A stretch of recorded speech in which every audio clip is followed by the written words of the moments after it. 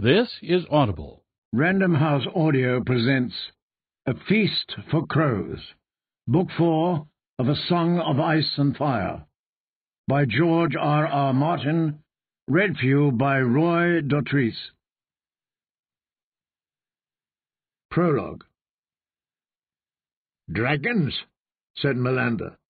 He snatched a withered apple off the ground and tossed it hand to hand. "Throw the apple," urged Alaris the Sphinx. He slipped an arrow from his quiver and knocked it to his bowstring. "I should like to see a dragon." Rune was the youngest of them, a chunky boy, still 2 years shy of manhood. "I should like that very much." "And I should like to sleep with Rosie's arms around me," Pate thought. He shifted restlessly on the bench. By the morrow the girl could well be his. "I will take her far from Old Town, across the narrow sea to one of the free cities." There were no maesters there, no one to accuse him.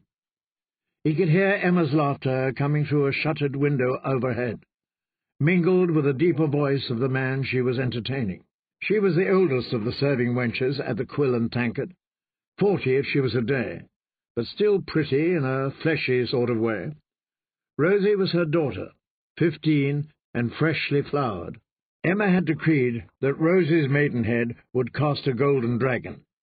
Pate had saved 9 silver stags and a pot of silver stars and pennies for all the good that would do him. He would have stood a better chance of hatching a real dragon than saving up enough coin to make a golden one. "You were born too late for dragons, lad," Armand the acolyte told Rune. Armand wore a leather thong about his neck, strung with links of pewter, tin, lead, and copper, and like most acolytes he seemed to believe that novices had turnips growing from their shoulders in place of heads. "The last one perished during the reign of King Aegon III. "The last dragon in Westeros," insisted Melander. "Throw the apple," Alaris urged again. He was a comely youth, their Sphinx. All serving wenches doted on him. Even Rosie would sometimes touch him on the arm when she brought him wine, and Pate had to gnash his teeth and pretend not to see. "The last dragon in Westeros was the last dragon," said Armand doggedly. "That is well known." "The apple," Alaris said, "unless you mean to eat it." "Here!" Dragging his club foot, Melander took a short hop, whirled, and whipped the apple sidearm into the mist that hung above the honey wine. If not for his foot, he would have been a knight like his father. He had the strength for it, in those thick arms and broad shoulders. Far and fast the apple flew, but not as fast as the arrow that whistled after it, a yard-long shaft of golden wood fletched with scarlet feathers. Pate did not see the arrow catch the apple, but he heard it. A soft chunk echoed back across the river, followed by a splash. Melander whistled. "You caught it, sweet." Not half as sweet as Rosie. Pate loved her hazel eyes and budding breasts and the way she smiled every time she saw him. He loved the dimples in her cheeks. Sometimes she went barefoot as she served, to feel the grass beneath her feet. He loved that too. He loved the clean, fresh smell of her, the way her hair curled behind her ears. He even loved her toes.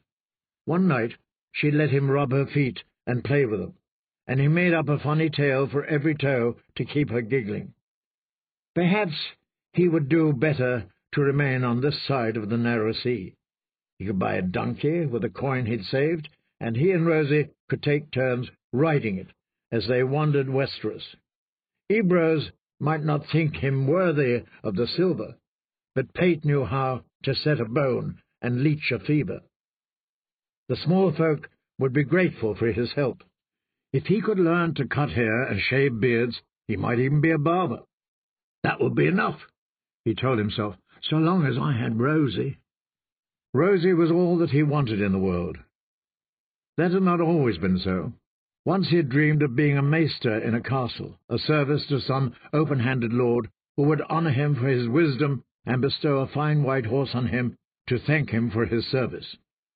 How high he'd ride, how nobly, smiling down at the small folk when he passed them on the road. One night, in the Quill and Tankard's common room, after his second tankard of fearsomely strong cider. Pate had boasted that he would not always be a novice. "True, true," lazy Leo had called out. "You'll be a former novice, herding swine." He drained the dregs of his tankard. The torchlit terrace of the Quill and Tankard was an island of light in a sea of mist this morning. Downriver, the distant beacon of the high tower floated in a damp of night like a hazy orange moon, but the light did little to lift his spirits. The alchemist should have come by now. Had it all been some cruel jape, or had something happened to the man? It would not have been the first time that good fortune had turned sour on Pate. He had once counted himself lucky to be chosen to help old Archmaester Walgrave with the ravens, never dreaming that before long he would also be fetching the man's meals, sweeping out his chambers, and dressing him every morning. Everyone said that Walgrave had forgotten more of Ravencroft than most maesters ever knew, so Pate assumed a black iron link was the least that he could hope for, only to find that Walgrave could not grant him one. The old man remained an archmaester only by courtesy. As great a maester as once he'd been, now his robes concealed soiled small clothes, oft as not, and half a year ago some acolytes found him weeping in the library, unable to find his way back to his chambers. Maester Gorman sat below the iron mask in Walgrave's place, the same Gorman who had once accused Pate of theft. In the apple tree beside the water, a nightingale began to sing. It was a sweet sound, a welcome respite from the harsh screams and endless quawkings of the ravens he had tended all day long. The white ravens knew his name, and would mutter it to each other whenever they caught sight of him. "Pate! Pate! Pate!" until he wanted to scream. The big white birds were Archmaester Walgrave's pride. He wanted them to eat him when he died, but Pate half suspected they meant to eat him too. Perhaps it was the fearsomely strong cider. He had not come here to drink, but Alaric had been buying to celebrate his copper link, and guilt had made him thirsty. But it almost sounded as if the nightingales were trilling, "Go for iron! Go for iron! Go for iron!" which was passing strange, because that was what the stranger had said the night Rosie brought the two of them together. "Who are you?" Pate had demanded of him, and the man had replied, "An alchemist. I can change iron into gold." And then the coin was in his hand, dancing across his knuckles, the soft yellow gold shining in the candlelight. On one side was a three-headed dragon, on the other the head of some dead king. "Gold for iron," Pate remembered. "You won't do better. Do you want her? Do you love her?" "I'm no thief," he told the man who had called himself the alchemist. "I am a novice of the citadel." The alchemist had bowed his head and said, "If you should reconsider, I shall return here 3 days hence with my dragon." 3 days had passed. Pate had returned to the Quill and Tankard, still uncertain what he was, but instead of the alchemist he found Melander and Armen and the Sphinx, with Rune in tow. It would have raised suspicions not to join them. The Quill and Tankard never closed. For 600 years it had been standing on its island in the honey wine, and never once had its doors been shut to trade. Though the tall timber building leaned toward the south, the way novices sometimes leaned after a tankard, Pate expected that the inn would go on standing for another 600 years, selling wine and ale and fearsomely strong cider to rivermen and seamen, smiths and singers, priests and princes, and the novices and acolytes of the citadel. "Old Town is not the world," declared Melander too loudly. He was a knight's son, and drunk as drunk could be. Since they brought him word of his father's death upon the Blackwater, he got drunk most every night. Even in Old Town, far from the fighting and safe behind its walls, the War of the 5 Kings had touched them all. Although Archmaster Benedict insisted that there had never been a war of 5 kings, since Renly Baratheon had been slain before Balin Greyjoy had crowned himself. "My father always said the world was bigger than any lord's castle," Melander went on. "Dragons must be the least of things a man might find in Karth and Assai and Yaitai. These sailors' stories are stories told by sailors," Armin interrupted. "Sailors, my dear Melander. Go back down to the docks, and I'll wager you'll find sailors who'll tell you of the mermaids that they bedded, or how they spent a year in the belly of a fish. Well, how'd you know they didn't?" Melander thumped through the grass, looking for more apples. "You need to be down in the belly yourself to swear they weren't. One sailor with a story, aye. A man might laugh at that, but when a oarsman of 4 different ships tell the same tale in 4 different tongues—" "The tales are not the same," insisted Armin. "Dragons in Assai, dragons in Karth, dragons in Meereen, Dothraki dragons, dragons freeing slaves, each telling differs from the last." "Only in details?" Melander grew more stubborn when he drank, and even when sober he was bull-headed. "All speak of dragons and a beautiful young queen." The only dragon Pate cared about was made of yellow gold. He wondered what had happened to the alchemist.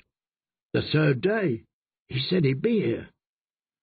"There's another apple near your foot," Alris called to Melander, "and I still have 2 arrows in my quiver." "Fuck your quiver." Melander scooped up the windfall. "This one's wormy," he complained, but he threw it anyway. The arrow caught the apple as it began to fall and sliced it clean in 2. One half landed on a turret roof, tumbled to a lower roof, bounced, and missed Armin by a foot. "If you cut a worm in 2, you make 2 worms," the acolyte informed them. "If only it worked that way with apples, no one would ever need go hungry," said Alris, with one of his soft smiles.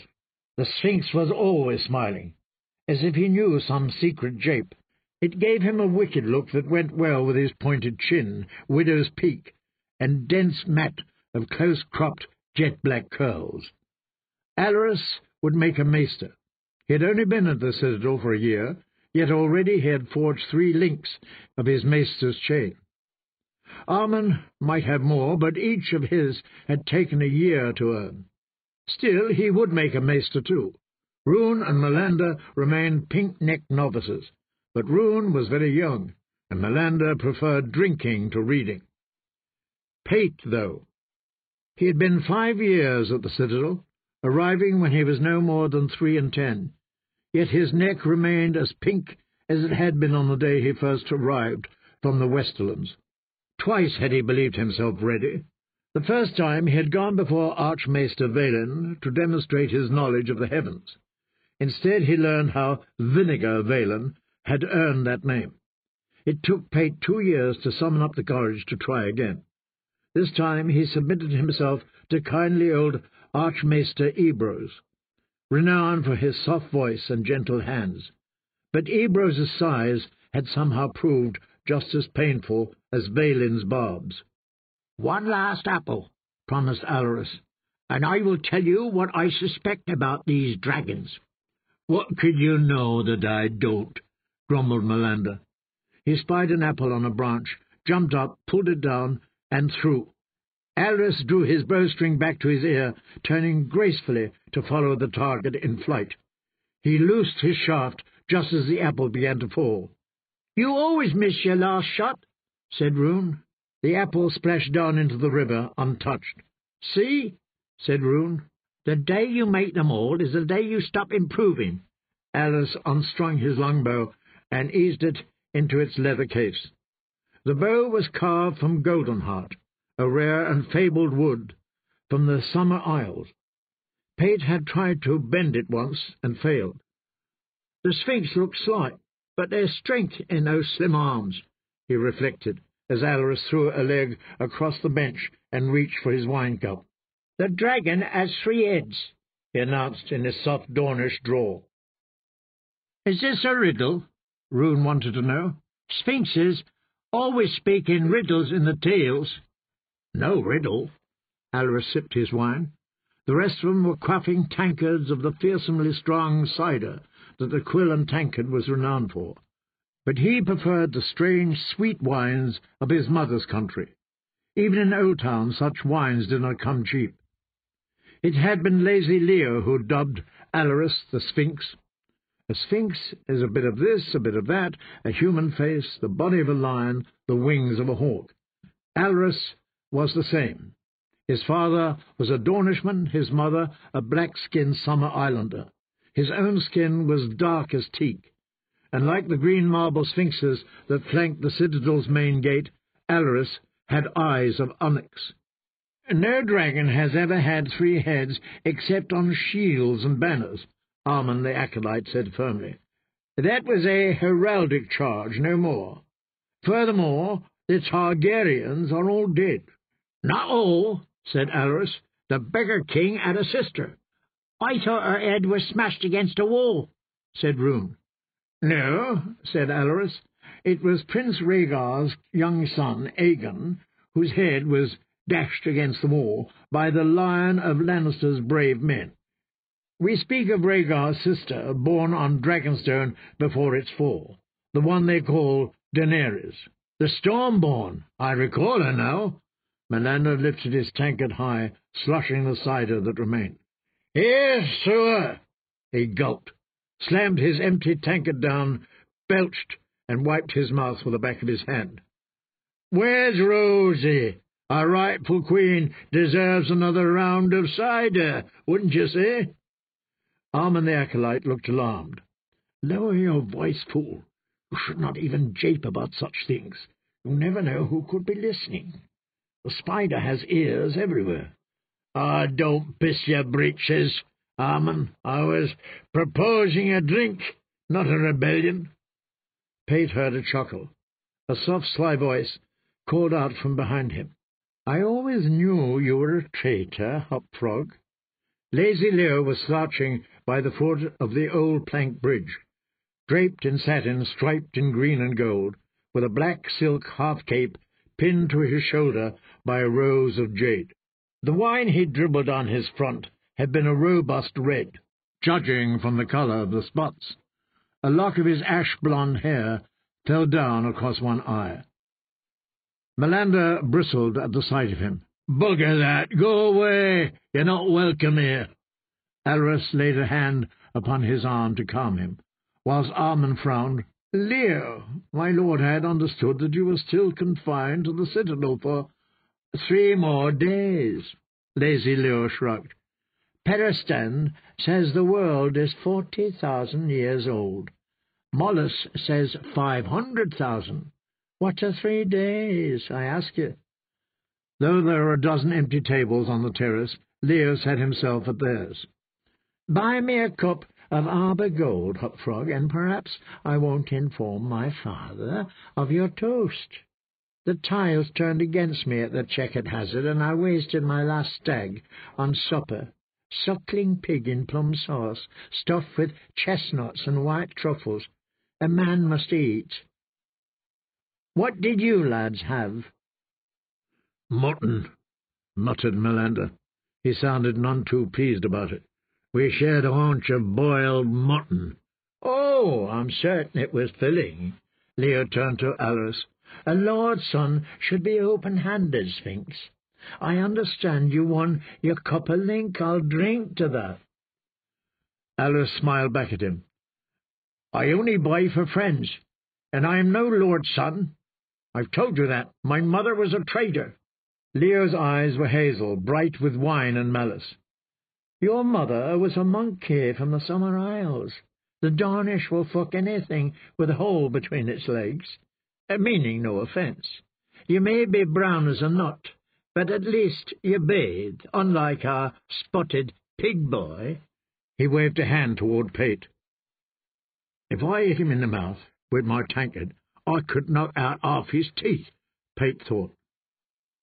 Spotted Pate, the pig boy, was the hero of 1,000 ribald stories, a good-hearted, empty-headed lout who always managed to best the fat lordings, haughty knights, and pompous septons who beset him.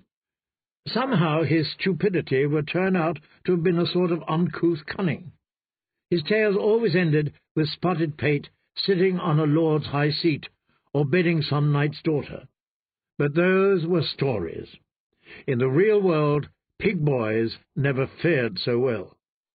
Pate sometimes thought his mother must have hated him to have named him as she did. Alaric was no longer smiling. "You will apologize." "Will I?" said Leo. "How can I, with my throat so dry?" "You shame your house with every word you say," Alaric told him. "You shame the citadel by being one of us." "I know, so buy me some wine, that I may drown my shame." Melinda said, "I would tear your tongue out by the roots." "Truly? Then how would I tell you about the dragons?" Leo shrugged again. "The mongrel has the right of it. The Mad King's daughter is alive, and she's hatched herself 3 dragons." "3?" said Roon, astonished. Leo patted his hand. "More than 2, and less than 4. I would not try for my golden link just yet, if I were you." "You leave him be," warned Melinda. "Oh, such a chivalrous hop-frog. As you wish. Every man off every ship that sail within 100 leagues of Carth is speaking of these dragons. A few will even tell you that they've seen them. The Mage is inclined to believe them." Armand pursed his lips in disapproval. "Marwyn is unsound. Archmaester Pyriston would be the first to tell you that." "Archmaester Ryan says so too," said Ruin. Leo yawned. "The sea is wet, the sun is warm, and the menagerie hates the mastiff." "He has a mocking name for everyone," thought Pate, but he could not deny that Marwyn looked more a mastiff than a maester. "As if he wants to bite you." The mage was not like other maesters. People said he kept company with whores and hedge wizards, talked with hairy Ebonese and pitch-black summer islanders in their own tongues, and sacrificed to queer gods at the little sailors' temples down by the wharfs. Men spoke of seeing him down in the Undercity, in rat-pits and black brothels, consorting with mummers, singers, sellswords, even beggars. Some even whispered that once he had killed a man with his fists. When Marwyn had returned to Oldtown, after spending 8 years in the East, mapping distant lands, searching for lost books, and studying with warlocks and shadowbinders, Vinegar Valen had dubbed him Marwyn the Mage. The name was soon all over Oldtown, to Valen's vast annoyance. "Leave spells and prayers to priests and septons, and bend your wits to learning truths a man can trust in." Archmaester Ryan had once counselled Pate, but Ryan's ring and rod and mask were yellow gold, and his maester's chain had no link of Valerian steel. Armand looked down his nose at lazy Leo. He had the perfect nose for it, long and thin and pointed. "Archmaester Marwyn believes in many curious things," he said, "but he has no more proof of dragons than Melinda, just more sailors' stories." "You're wrong," said Leo. "There is a glass candle burning in the Mage's chambers." A hush fell upon the torchlit terrace. Armand sighed and shook his head. Melinda began to laugh. The Sphinx studied Leo with his big black eyes. Roon looked lost. Pate knew about the glass candles, though he had never seen one burn. They were the worst-kept secret of the citadel. It was said that they had been brought to Oldtown from Valeria 1,000 years before the Doom. He had heard there were 4. 1 was green, and 3 were black, and all were tall and twisted. "What are these glass candles?" asked Roon. Armand the acolyte cleared his throat. "The night before an acolyte says his vows, he must stand a vigil in the vault. No lantern is permitted him, no torch, no lamp, no taper, only a candle of obsidian. He must spend the night in darkness, unless he can light that candle. Some will try, The foolish and the stubborn, those who have made a study of these so-called higher mysteries. Often they cut their fingers, for the ridges on the candles are said to be as sharp as razors. Then with bloody hands they must wait upon the dawn, brooding on their failure. Wiser men simply go to sleep, or spend their night in prayer. But every year there are always a few who must try. Yes, Pate had heard the same stories, but what's the use of a candle that casts no light? It is a lesson, Armand said. The last lesson we must learn before we don our Meester's chains. The glass candle is meant to represent truth and learning, rare and beautiful and fragile things. It is made in the shape of a candle to remind us that a Meester must cast light wherever he serves, and it is sharp to remind us that knowledge can be dangerous. Wise men may grow arrogant in their wisdom, but a Meester must always remain humble. The glass candle reminds us of that as well. Even after he said his vow and donned his chain and gone forth to serve, a Meester will think back on the darkness of his vigil and remember how nothing that he did could make the candle burn. For even with knowledge, some things are not possible. Lazy Leo burst out laughing. Not possible for you, you mean? I saw the candle burning with my own eyes. You saw some candle burning, I don't doubt, said Armand. A candle of black wax, perhaps. I know what I saw. The light was queer and bright, much brighter than any beeswax or tallow candle. It cast strange shadows, and the flame never flickered, not even when a draught blew through the open door behind me. Armand crossed his arms. Obsidian does not burn. Dragonglass, Pate said. The small folk call it dragonglass. Somehow that seemed important. They do, mused Alaric the Sphinx, and if there are dragons in the world again... Dragons and darker things, said Leo. The grey sheep have closed their eyes, but the mastiff sees the truth. Old powers waken, shadows stir. An age of wonder and terror will soon be upon us, an age for gods and heroes. He stretched, smiling his lazy smile. That's worth a round, I'd say. We've drunk enough, said Armand. Morn will be upon us sooner than we'd like, and Archmaester Ebras will be speaking on the properties of urine. Those who mean to forge a silver link would do well not to miss his talk. Oh, far be it from me to keep you from the piss-tasting, said Leo. Myself, I prefer the taste of Arbor Gold. If the choice is piss or you, I'll drink piss. Melander pushed back from the table. Come, Rune. The Sphinx reached for his bowcase. It's bad for me as well.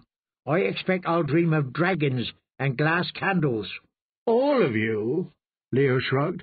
Well, Rosie will remain. Perhaps I'll wake our little sweetmeat and make a woman of her. Alaric saw the look on Pate's face. If he does not have a copper for a cup of wine, he cannot have a dragon for the girl. Aye, says Melander. Besides, it takes a man to make a woman. Come with us, Pate. Old Walgrave will wake when the sun comes up. He'll be needing you to help him to the privy. If he remembers who I am today. Archmaester Walgrave had no trouble telling one raven from another, but he was not so good with people. Some days he seemed to think Pate was someone named Crescent. Not just yet, he told his friends. I'm going to stay a while. Dawn had not broken, not quite. The alchemist might still be coming, and Pate meant to be here if he did. As you wish, said Armand. Alaric gave Pate a lingering look, then slung his bow over one slim shoulder and followed the others toward the bridge. Melander was so drunk he had to walk with a hand on Rune's shoulder to keep from falling. The citadel was no great distance as the raven flies, but none of them were ravens, and Old Town was a veritable labyrinth of a city, all wines and criss-crossing alleys and narrow crook-back streets.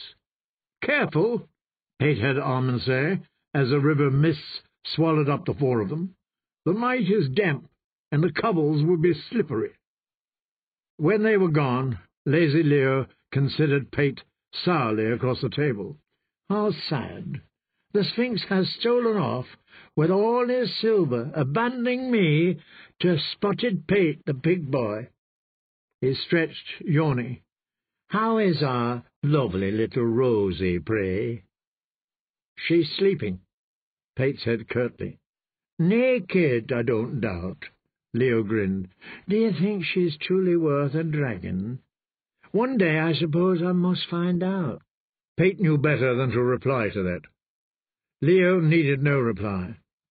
"I expect that once I've broken in the wench, her price will fall to where even pig boys will be able to afford her. You ought to thank me." "I ought to kill you," Pate thought, but he was not near drunk enough to throw away his life. Leo had been trained to arms and was known to be deadly with Bravo's blade and dagger, and if Pate should somehow kill him, it would mean his own head too. Leo had two names, where Pate had only one, and his second was Tyrrell. Sir Morin Tyrrell, commander of the city watch of Old Town, was Leo's father. Mace Tyrrell, Lord of Highgarden and Warden of the South, was Leo's cousin. And Old Town's old man, Lord Leighton of the High Tower, who numbered Protector of the Citadel amongst his many titles, was a sworn bannerman of House Tyrrell. "Let it go," Pate told himself. "He says these things just to wound me." The mists were lightening to the east. Dawn, Pate realized. Dawn has come, and the alchemist has not. He did not know whether he should laugh or cry. Am I still a thief if I put it all back, and no one ever knows? It was another question he had no answer for, like those that Ebros and Valen had once asked him. When he pushed back from the bench and got to his feet, the fearsomely strong cider all went to his head at once. He had to put a hand on the table to steady himself. "Leave Rosie be," he said by way of parting. "Just leave her be, or I may kill you." Leo Tyrrell flicked the hair back from his eye. "I do not fight duels with pig boys. Go away." Pate turned and crossed the terrace. His heels rang against the weathered planks of the old bridge. By the time he reached the other side, the eastern sky was turning pink. "The world is wide," he told himself. "If I bought that donkey, I could still wander the roads and byways of the Seven Kingdoms, leeching the small folk and picking nits out of their hair. I could sign on to some ship, pull an oar, and sail to Cars by the Jade Gates, to see these bloody dragons for myself. I do not need to go back to old Wargrave and the Ravens." Yet somehow his feet turned back toward the citadel. When the first shaft of sunlight broke through the clouds to the east, morning bells began to peal from the sailors' sept down by the harbour. The Lord Sept joined in a moment later. Then the 7 shrines from their gardens across the Honeywine, and finally the starry Sept that had been the seat of the High Septon for 1,000 years before Aegon landed at King's Landing. They made a mighty music, though not so sweet as one small nightingale. He could hear singing, too, beneath the pealing of the bells. Each morning at first light, the red priests gathered to welcome the sun outside their modest wharfside temple. "For the night is dark and full of terrors." Pate had heard them cry those words 100 times, asking their god R'hllor to save them from the darkness. The 7 were gods enough for him, but he had heard that Stannis Baratheon worshipped at the night fires now. He'd even put the fiery heart of R'hllor on his banners, in place of the crowned stag. If he should win the Iron Throne, we'll all need to learn the words of the Red Priest's song, Pate thought, but that was not likely.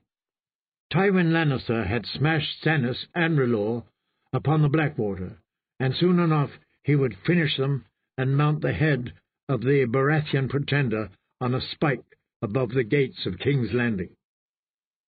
As the night's mist burned away, Old Town took form around him, emerging ghost-like from the pre-dawn gloom.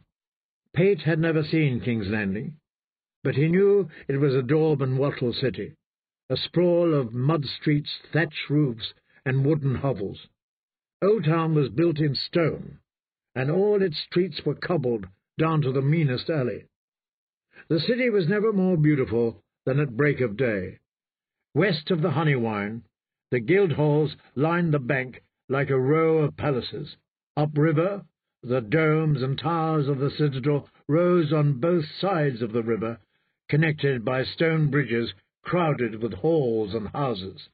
Downstream, below the black marble walls and arched windows of the starry sept, the manses of the pious clustered like children gathered round the feet of an old dowager. And beyond, where the Honeywine widened into whispering sound, rose the high tower, its beacon fires bright against the dawn. From where it stood atop the bluffs of Battle Island, its shadow cut the city like a sword. Those born and raised in Old Town could tell the time of day by where that shadow fell. Some claimed a man could see all the way to the wall from the top. Perhaps that was why Lord Leighton had not made the descent in more than a decade, preferring to rule his city from the clouds. A butcher's cart rumbled past Pate down the river road, 5 piglets in the back squealing in distress.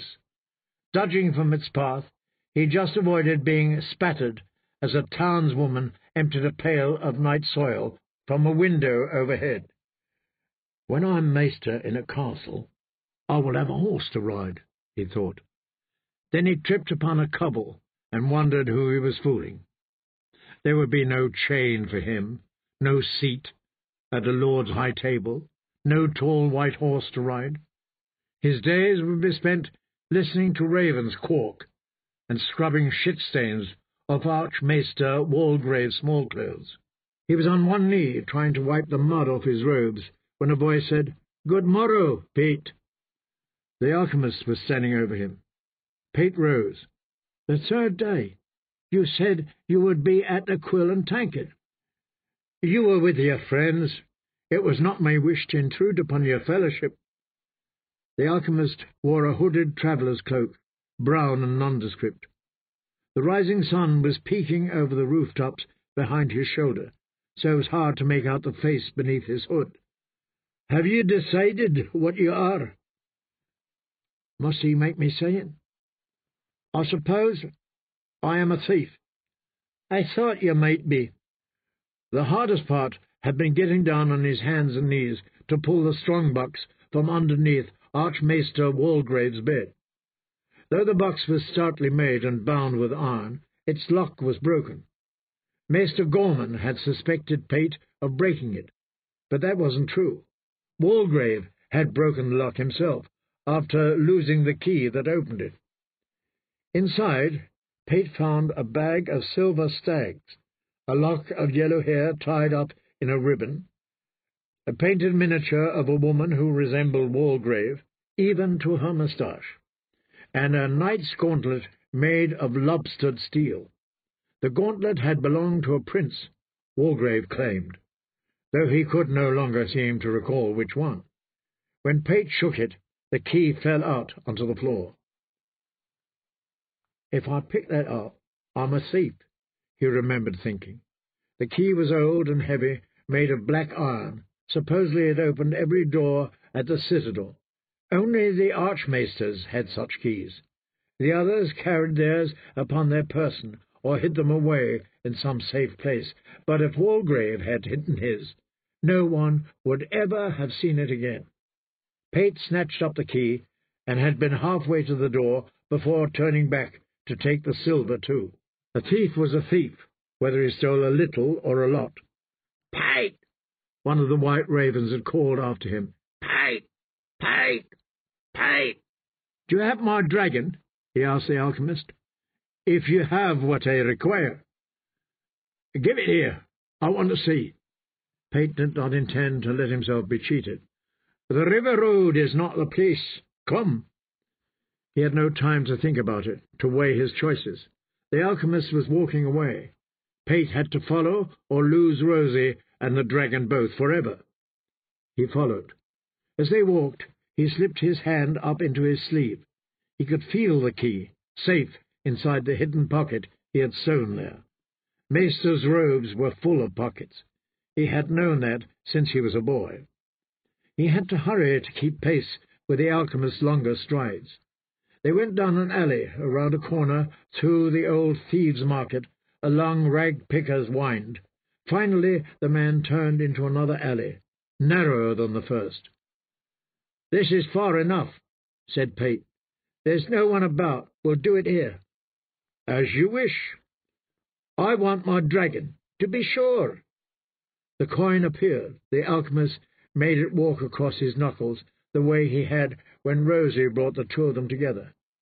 In the morning light, the dragon glittered as it moved, and gave the alchemist's fingers a golden glow. Pate grabbed it from his hand.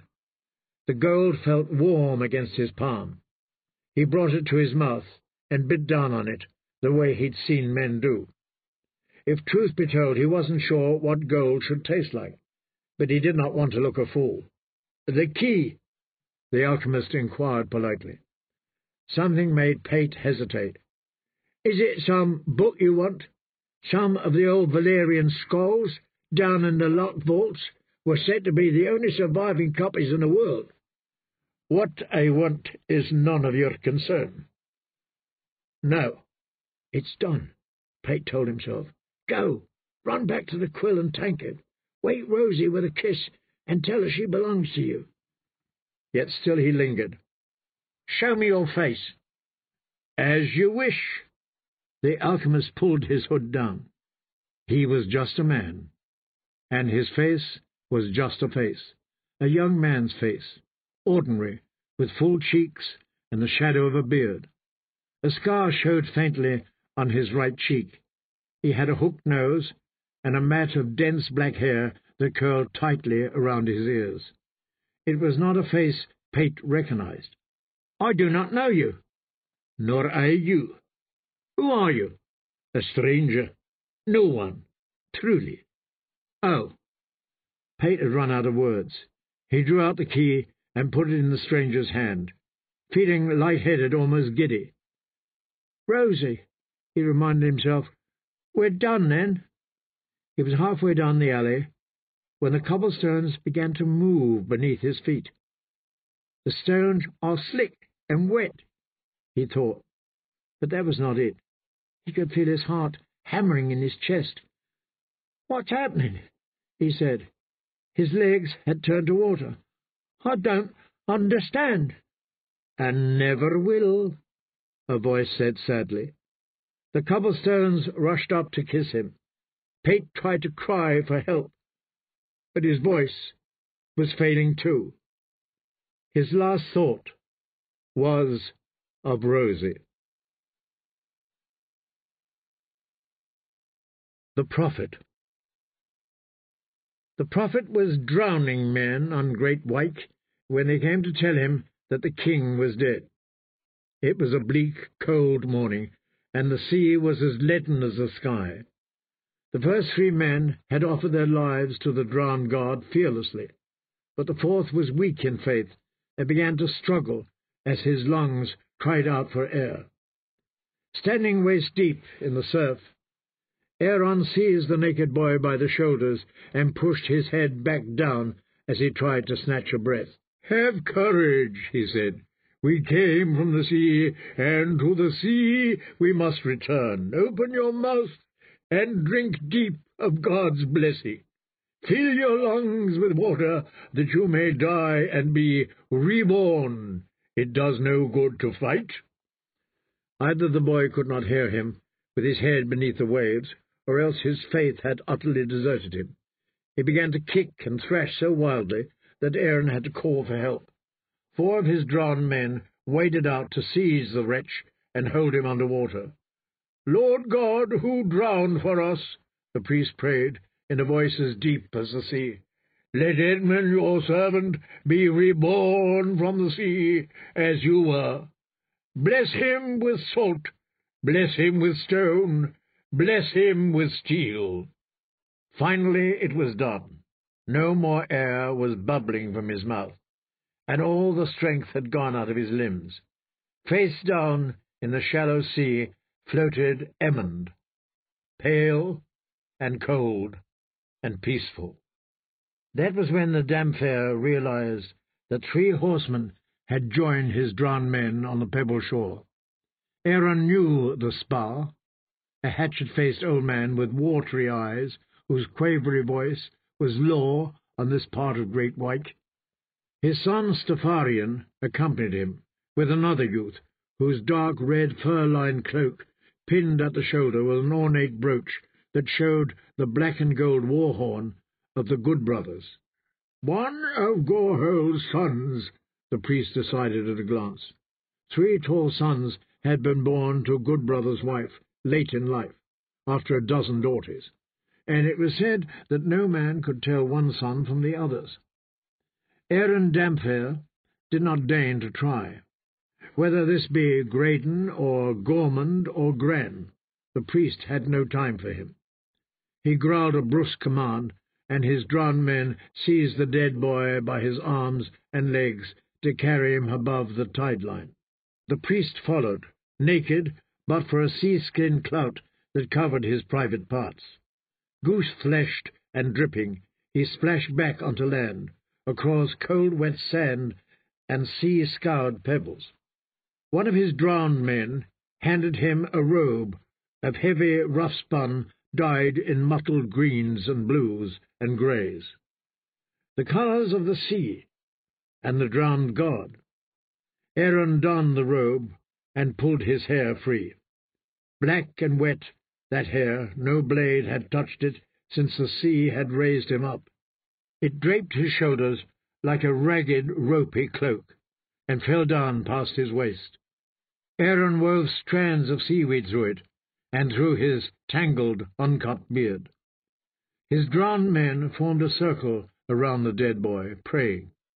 Norjan worked his arms, while Ross knelt astride him, pumping on his chest, but all moved aside for Aaron. He pried apart the boy's cold lips with his fingers, and gave Ammon the kiss of life, and again, until the sea came gushing from his mouth. The boy began to cough and spit, and his eyes blinked open, full of fear. Another one returned. It was a sign of the drowned god's favour, men said. Every other priest lost a man from time to time, even Tal, the thrice-drowned, who had once been thought so holy that he was picked to crown a king. But never Aaron Greyjoy.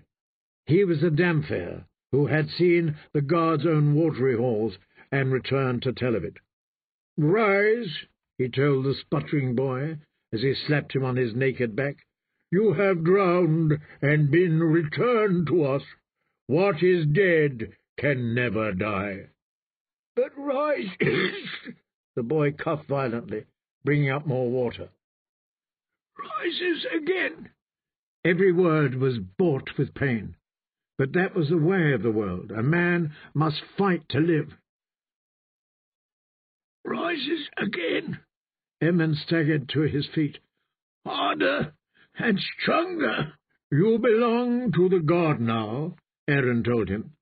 The other drowned men gathered round, and each gave him a punch and a kiss to welcome him to the brotherhood. One helped him don a rough-spun robe of mottled blue and green and grey. Another presented him with a driftwood cudgel. "You belong to the sea now, so the sea has armed you," Aaron said. "We pray that you shall wield your cudgel fiercely against all the enemies of our god." Only then did the priest turn to the 3 riders, watching from their saddles. "Have you come to be drowned, my lords?"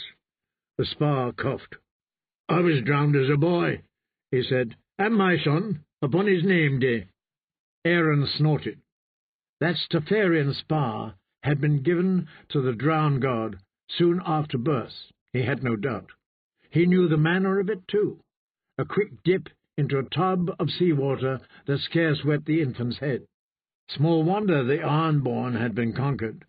They who once held sway everywhere the sound of waves was heard. "That is no true drowning," he told the riders. "He that does not die in truth cannot hope to rise from death. Why have you come, if not to prove your faith?" "Lord Goralson came seeking you with news." The spa indicated the youth in the red cloak. The boy looked to be no more than 6 and 10. "Aye, and which are you?" Aaron demanded. "Gorman, good brother, if it please my lord." "It is the drowned god we must please. Have you been drowned, Gorman, good brother?" "On my name day, Dampier. My father sent me to find you and bring you to him. He needs to see you." "Here I stand. Let Lord Gorald come and feast his eyes." Aaron took a leather skin from Russ, freshly filled with water from the sea. The priest pulled out the cork and took a swallow. "I am to bring you to the keep," insisted young Gorman from atop his horse. "He is afraid to dismount, lest he get his boots wet." "I have the gods' work to do." Aaron Greyjoy was a prophet. He did not suffer petty lords ordering him about like some thrall. "Gorrel's had a bird," said the spa. "A maester's bird from Pike," Gorman confirmed. "Dark wings, dark words. The ravens fly o'er salt and stone. If there are tidings that concern me, speak them now." "Such tidings as we bear are for your ears alone, Dampier," the spa said. "These are not matters I will speak of here before these others." "These others are my drowned men, God's servants just as I am. I have no secrets from them, nor from our God, beside whose holy sea I stand." The horsemen exchanged a look. "Tell him," said the spa, and the youth in the red cloak summoned up his courage. "The king is dead," he said, as plain as that. 4 small words, yet the sea itself trembled when he uttered them. 4 kings there were in Westeros, yet Aaron did not need to ask which one was meant. Balin Greyjoy ruled the Iron Islands, and no other. "The king is dead. How can that be?" Aaron had seen his eldest brother not a moon's turn past, when he had returned to the Iron Islands from harrying the stony shore. Balin's grey hair had gone half white, whilst the priest had been away, and the stoop in his shoulders was more pronounced than when the long-ship sailed. Yet all in all, the king had not seemed ill. Aaron Greyjoy had built his life upon 2 mighty pillars. Those 4 small words had knocked one down. "Only the drowned god remains to me. May he make me as strong and tireless as the sea. Tell me the manner of my brother's death." His Grace was crossing a bridge at Pike when he fell, and was dashed upon the rocks below.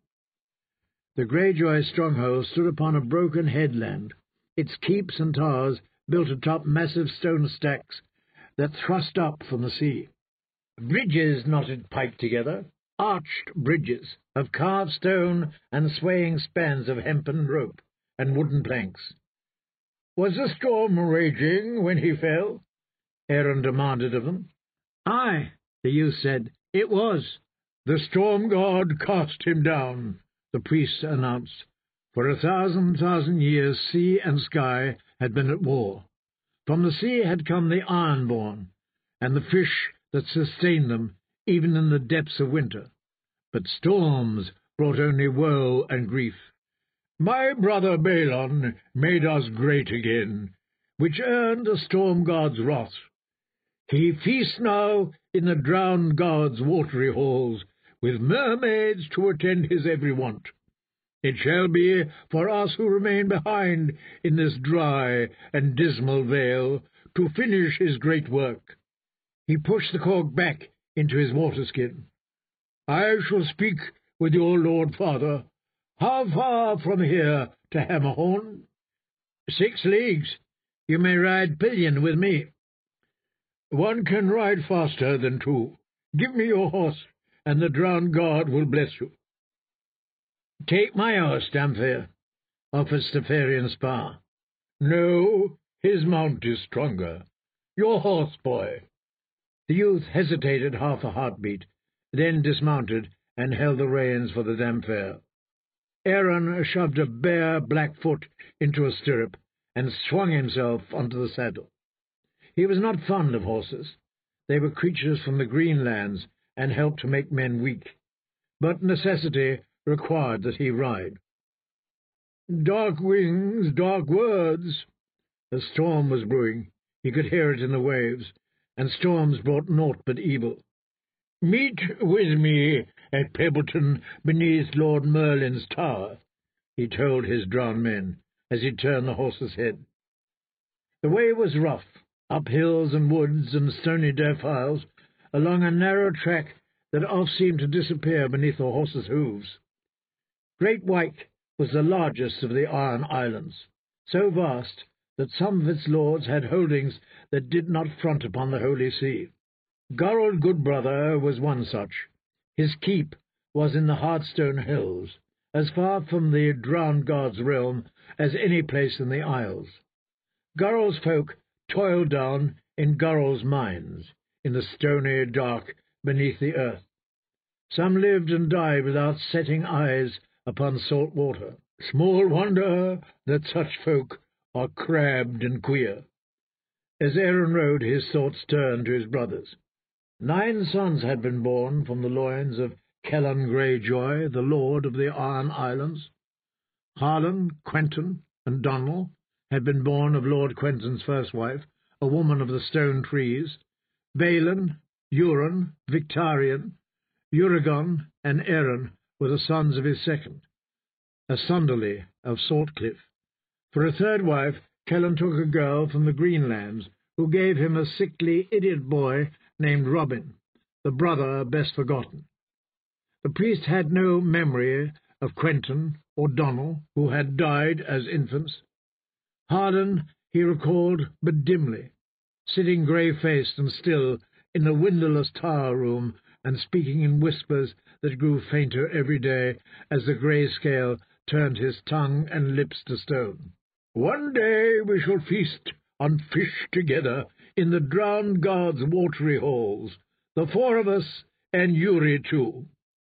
9 sons had been born from the loins of Quellan Greyjoy, but only 4 had lived to manhood. That was the way of this cold world, where men fished the sea and dug in the ground and died, whilst women brought forth short-lived children from beds of blood and pain. Aaron had been the last and least of the 4 Krakens. Balin, the eldest and boldest, a fierce and fearless boy who lived only to restore the Ironborn to their ancient glory. At 10 he scaled the flint cliffs to the blind lord's haunted tower. At 13 he could run along ship's oars and dance the finger dance as well as any man in the Isles. At 15 he had sailed with Dagmar Cleftjaw to the Stepstones and spent a summer reaving. He slew his first man there, and took his first 2 salt wives. At 17 Balin captained his own ship. He was all that an elder brother ought to be, though he had never shown Aaron aught but scorn. I was weak and full of sin, and scorn was more than I deserved. Better to be scorned by Balin the Brave than beloved of Urin Crow's eye. And if age and grief had turned Balin bitter with the years, it also made him more determined than any man alive. He was born a lord's son, and died a king, murdered by a jealous god, Aaron thought.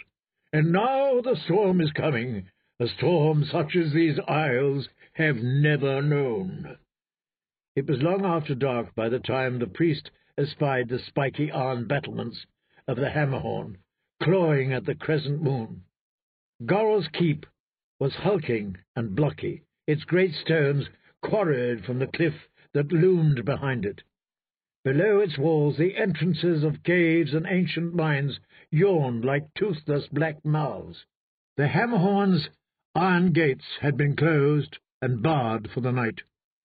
Aaron beat on them with a rock until the clanging woke a guard. The youth who admitted him was the image of Gorman, whose horse he'd taken.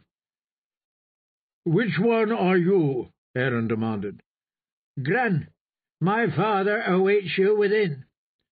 The hall was dank and draughty, full of shadows. One of Gorrel's daughters offered the priest a horn of ale. Another poked at a sullen fire that was giving off more smoke than heat. Gorrel Goodbrother himself was talking quietly with a slim man in fine grey robes, who wore about his neck a chain of many metals that marked him for a maester of the citadel. "Where is Gormund?" Gorrel asked when he saw Aaron. "He returns afoot. Send your women away, my lord, and the maester as well." He had no love of maesters. The ravens were creatures of the storm god, and he did not trust their healing, not since Uri. "No proper man would choose a life of thraldom, nor forge a chain of servitude to wear about his throat." "Gisela, Gwyn, leave us," Goodbrother said curtly. "You as well, Gran. Maester Murenmoor will stay." "He will go," insisted Aaron. "This is my hall, Damphir. It's not for you to say who must go and who remains. The maester stays." "The man lives too far from the sea," Aaron told himself. "Then I shall go," he told Goodbrother. Dry rushes rustled underneath the cracked soles of his bare black feet as he turned and stalked away. It seemed he had ridden a long way for naught. Aaron was almost at the door when the maester cleared his throat and said, "Euron Crow's Eye sits the sea-stone chair." The Damphir turned. The hall had suddenly grown colder. "The Crow's Eye is half a world away. Balin sent him off 2 years ago, and swore that it would be his life if he returned." "Tell me," he said hoarsely. "He sailed into Lordsport the day after the king's death, and claimed the castle and the crown as Balin's eldest brother," said Gorrel Goodbrother. "Now he sends forth ravens, summoning the captains and the kings from every isle to Pike, to bend their knees and do him homage as their king." "No," Eamon Damphir did not weigh his words. "Only a godly man may sit the sea-stone chair. The Crow's Eye worships naught but his own pride." "You were on Pike not long ago and saw the king," said Goodbrother. "Did Balin say aught to you of the succession?" "Aye," they had spoken in the sea tower as the wind howled outside.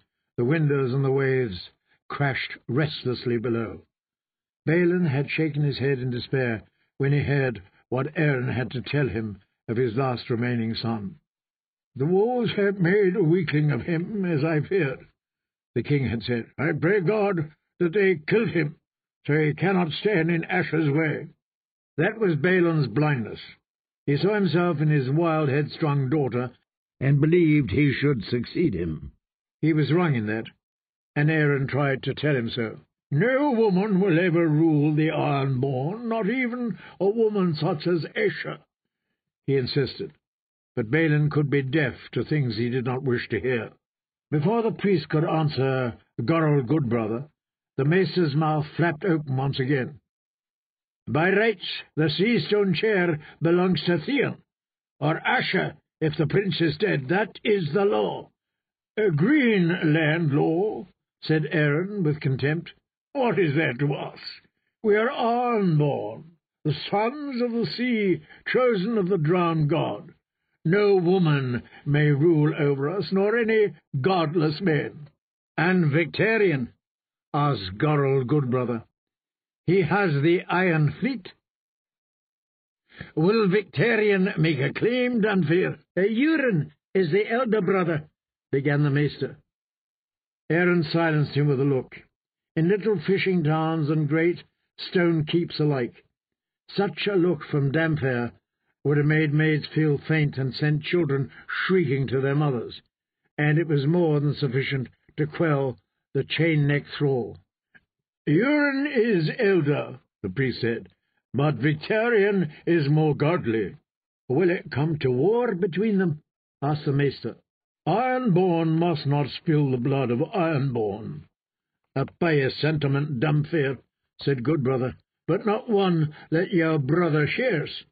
He had Swain Botley drowned for saying that the Seastone chair by right belonged to Theon."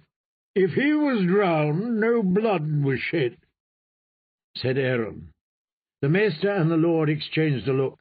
"I must send word to Pike, and soon," said Gorrel Goodbrother. "Damphir, I would have your counsel. What shall it be, homage or defiance?" Aaron tugged his beard and thought. "I have seen the storm, and its name is Urim Crow's Eye." "For now, send only silence," he told the lord. "I must pray on this." "Pray all you wish," the maester said. "It does not change the law." "Theon is the rightful heir, and Asher next." "Silence!" Aaron roared. "Too long have the Ironborn listened to you chain-neck maesters prating of the green lands and their laws. It is time we listen to the sea again. It is time we listen to the voice of God." His own voice rang in that smoky hall, so full of power that neither Gorrel Goodbrother nor his maester dared a reply. "The drowned god is with me," Aaron thought. "He has shown me the way." Goodbrother offered him the comforts of the castle for the night, but the priest declined. He seldom slept beneath the castle roof, and never so far from the sea. "Comforts I shall know in the drowned god's watery halls beneath the waves. We are born to suffer, that our suffering might make us strong. All that I require is a fresh horse to carry me to Pebbleton." That Goodbrother was pleased to provide. He sent his son Graydon as well, to show the priest the shortest way through the hills down to the sea. Dawn was still an hour off when they set forth, but their mounts were hardy and sure-footed, and they made good time despite the darkness. Aaron closed his eyes and said a silent prayer, and after a while began to drowse in the saddle. The sound came softly, the scream of a rusted hinge. "Uri," he muttered, and woke fearful. "There is no hinge here, no door, no Uri." A flying axe took off half of Uri's hand when he was 10 and 4, playing at the finger dance whilst his father and elder brothers were away at war. Lord Kellen's third wife had been a piper of Pink Maiden Castle, a girl with big soft breasts and brown doe's eyes.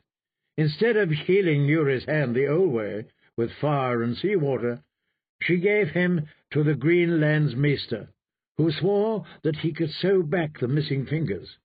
He did that, and later he used potions and poultices and herbs, but the hand mortified, and Uri took a fever. By the time the maester sawed his arm off, it was too late. Lord Kellen never returned from his last voyage. The drowned god, in his goodness, granted him a death at sea. It was Lord Balin who came back, with his brothers, Euron and Victarion. When Balin heard what had befallen Uri, he removed 3 of the maester's fingers with a cook's cleaver, and sent his father's piper wife to sew them back on. Poultices and potions worked as well for the maester as they had for Urigan. He died raving, and Lord Quellen's third wife followed soon thereafter, as the midwife drew a stillborn daughter from her womb. Aaron had been glad. It had been his axe that seared off Uri's hand, whilst they danced, the finger dance together, as friends and brothers will. It shamed him still to recall the years that followed Uri's death. At 6 and 10 he called himself a man, but in truth he had been a sack of wine with legs. He would sing, he would dance, but not the finger dance, never again. He would jape and jabber and make mock. He played the pipes, he juggled, he rode horses, and he could drink more than all the Winches and the Buckleys and half the Harlaws too. The drowned god gives every man a gift, even him. No man could piss longer or further than Aaron Greyjoy, as he proved at every feast. Once he bet his new longship against a herd of goats that he could quench a hearth fire with no more than his cock. Aaron feasted on goat for a year, and named the longship Golden Storm, though Balin threatened to hang him from her mast when he heard what sort of ram his brother proposed to mount upon her prow. In the end, the Golden Storm went down off Fair Isle during Balin's first rebellion, cut in half by a towering war galley called Fury, when Stannis Baratheon caught Victarion in his trap and smashed the Iron Fleet. Yet the god was not done with Aaron, and carried him to shore. Some fishermen took him captive and marched him down to Lannisport in chains, and he spent the rest of the war in the bowels of Casterly Rock, proving that krakens can piss farther and longer than lions, boars, or chickens. That man is dead. Aaron had drowned and been reborn from the sea, the god's own prophet. No mortal man could frighten him, no more than the darkness could, nor memories, the bones of the soul, the sound of a door opening, the scream of a rusted iron hinge. Euron has come again. It did not matter. He was a Dampire priest, beloved of the god. Will it come to war? Asked Graydon Goodbrother, as the sun was lightening the hills. A war of brother against brother. If the drowned god wills it, no godless man may sit the sea-stone chair. The Crow's Eye will fight, that is certain. No woman could defeat him, not even Aisha. Women were made to fight their battles in the birthing bed, and Theon, if he lived, was just as hopeless, a boy of sulks and smiles. At Winterfell he proved his worth, such that it was, but the Crow's Eye was no crippled boy. The decks of Euron's ship were painted red to better hide the blood that soaked them. Victarion, the king must be Victarion, or the storm will slay us all. Graydon left him when the sun was up, to take the news of Balin's death to his cousins in their towers at Down-Delving, Crowspike Keep, and Corpse Lake. Aaron continued on alone, up hills and down vales, along a stony track that drew wider and more travelled as he neared the sea. In every village he paused to preach, and in the yards of petty lords as well. We were born from the sea, and to the sea we all return, he told them. His voice was as deep as the ocean, and thundered like the waves. The storm god, in his wrath, plucked Balin from his castle and cast him down, and now he feasts beneath the waves in the drowned god's watery halls. He raised his hands. Balin is dead! The king is dead! Yet a king will come again, for what is dead may never die, but rises again harder and stronger. A king will rise! Some of those who heard him threw down their hoes and picks to follow. So by the time he heard the crash of waves, a dozen men walked behind his horse, touched by God and desirous of drowning. Pebbleton was home to several thousand fisherfolk whose hovels huddled around the base of a small tower house with a turret at each corner. 200 of Aaron's drowned men there awaited him, camped along a grey sand beach in sealskin tents and shelters built of driftwood. Their hands were roughened by brine, scarred by nets and lines, calloused from oars and picks and axes. But now those hands gripped driftwood cudgels hard as iron, for the gods had armed them from his arsenal beneath the sea. They had built a shelter for the priest just above the tide line. Gladly he crawled into it, after he had drowned his newest followers. My God, he prayed, Speak to me in the rumble of the waves, and tell me what to do. The captains and the kings await your word. Who shall be our king in Balaam's place? Sing to me in the language of Leviathan, that I may know his name. Tell me, O Lord, beneath the waves, who has the strength to fight the storm on pike? Though his ride to Hammerhorn had left him weary, Aaron Damfair was restless in his driftwood shelter, roofed over with black weeds from the sea. The clouds rolled in to cloak the moon and stars, and the darkness lay as thick upon the sea as it did upon his soul. Balon favoured Asher, the child of his body, but a woman cannot rule the ironborn. It must be Victarion. 9 sons had been born from the loins of Kellan Greyjoy, and Victarion was the strongest of them, a bull of a man, fearless and dutiful. And therein lies our danger. A younger brother owes obedience to an elder, and Victarion was not a man to sail against tradition. He has no love for Euron, though, not since the woman died. Outside, beneath the snoring of his drowned men and the keening of the wind, he could hear the pounding of the waves, the hammer of his god calling him to battle. Aaron crept from his little shelter into the chill of the night. Naked he stood, pale and gaunt and tall, and naked he walked into the black, salt sea. The water was icy cold, yet he did not flinch from his god's caress. A wave smashed against his chest, staggering him. The next broke over his head.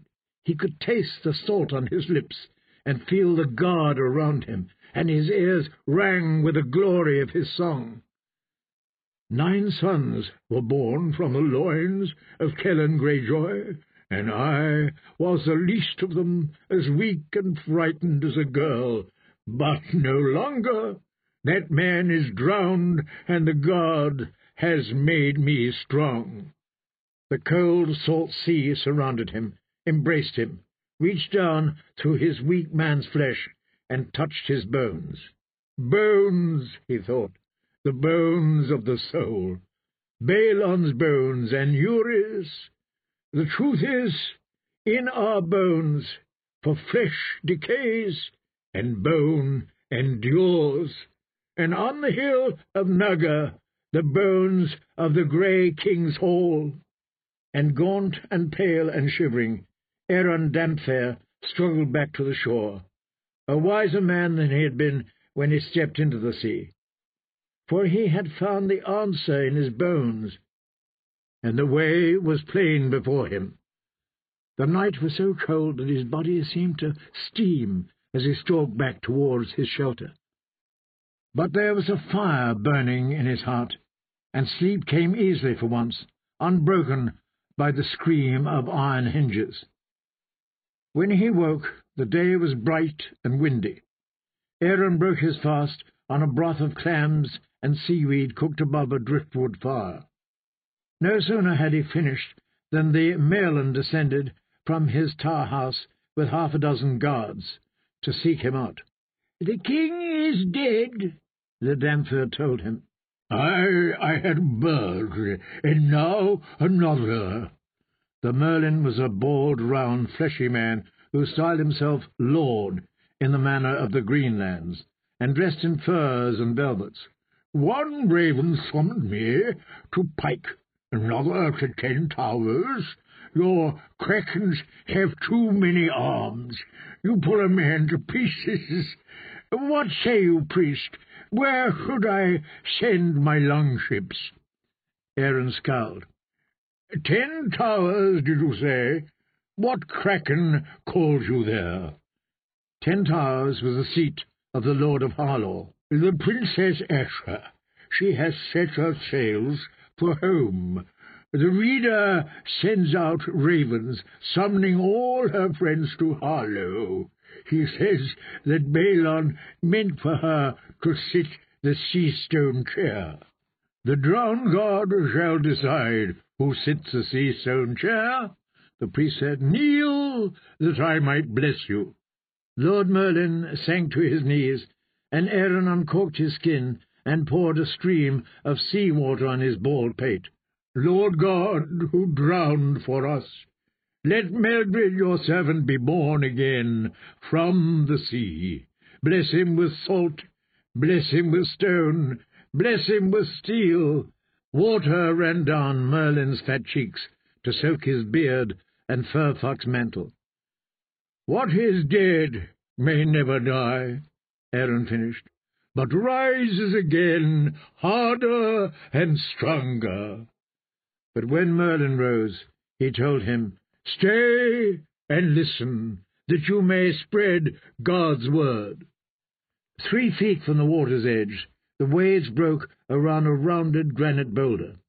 It was there that Aaron Damfair stood, so all his school might see him and hear the words he had to say. "We were born from the sea, and to the sea we will return," he began, as he had 100 times before. "The storm god, in his wrath, plucked Balin from his castle and cast him down, and now he feasts beneath the waves." He raised his hands. "The Iron King is dead, yet a king will come again, for what is dead may never die, but rises again, harder and stronger." "A king shall rise," the drowned men cried. "He shall, he must, but who?" The Damfair listened for a moment, but only the waves gave answer. "Who shall be our king?" The drowned men began to slam their driftwood cudgels one against the other.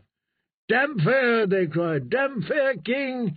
Aaron king! Give us Damfair!" Aaron shook his head. "If a father has 2 sons, and gives to one an axe, and to the other a net, which does he intend should be the warrior?" "The axe is for the warrior," Rush shouted back. "The net for a fisher of the seas." "Aye," said Aaron. "The God took me deep beneath the waves, and drowned the worthless thing I was. When he cast me forth again, he gave me eyes to see, ears to hear, and a voice to spread his word, that I might be his prophet, and teach his truth to those who have forgotten. I was not made to sit upon the sea-stone chair, no more than Euron Crow's eye, for I have heard the God who says, 'No godless man may sit my sea-stone chair.'" The Merlin crossed his arms against his chest. "Is it Ashradel or Victarion? Tell us, priest." "The drowned god will tell you, but not here."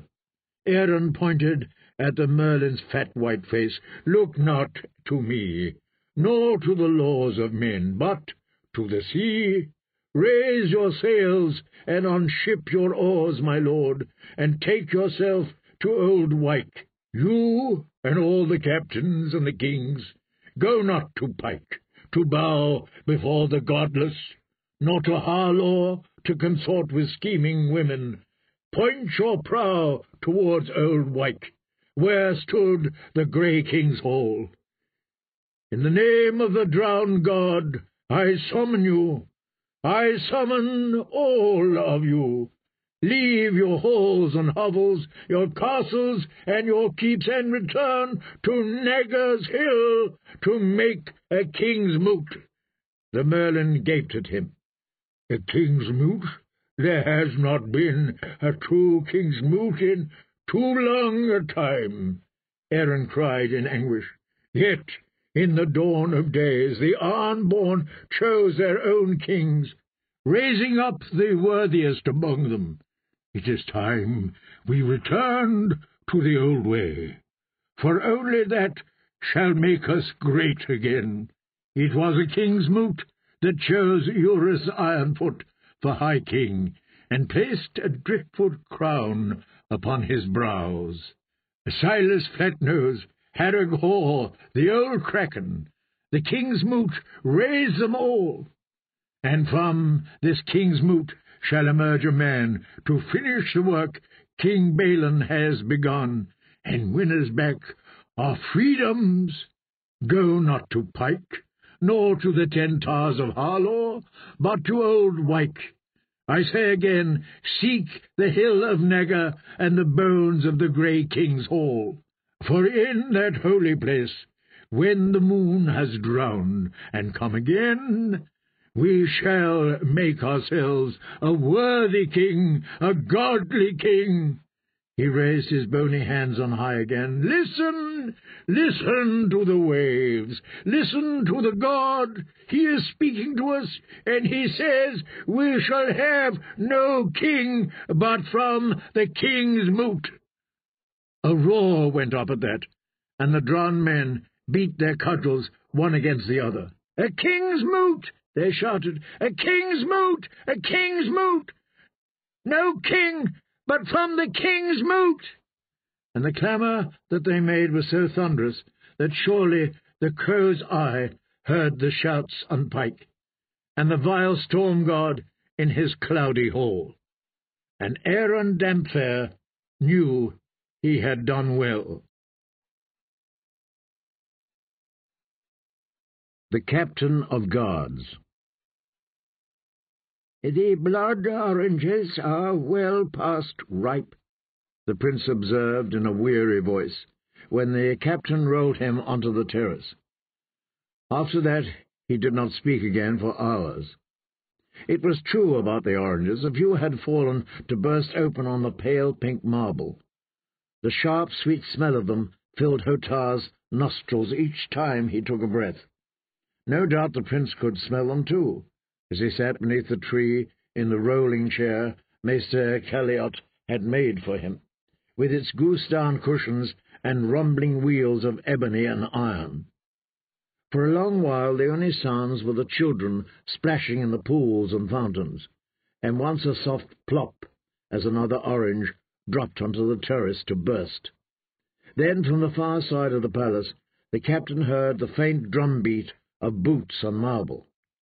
Obara. He knew her stride. Long-legged, hasty, angry. In the stables by the gates her horse would be lathered, and bloody from her spurs. She always rode stallions, and had been heard to boast that she could master any horse in Dawn, and any man as well. The captain could hear other footsteps as well, the quick, soft scuffing of Maester Calliot, hurrying to keep up. Obara Sand always walked too fast.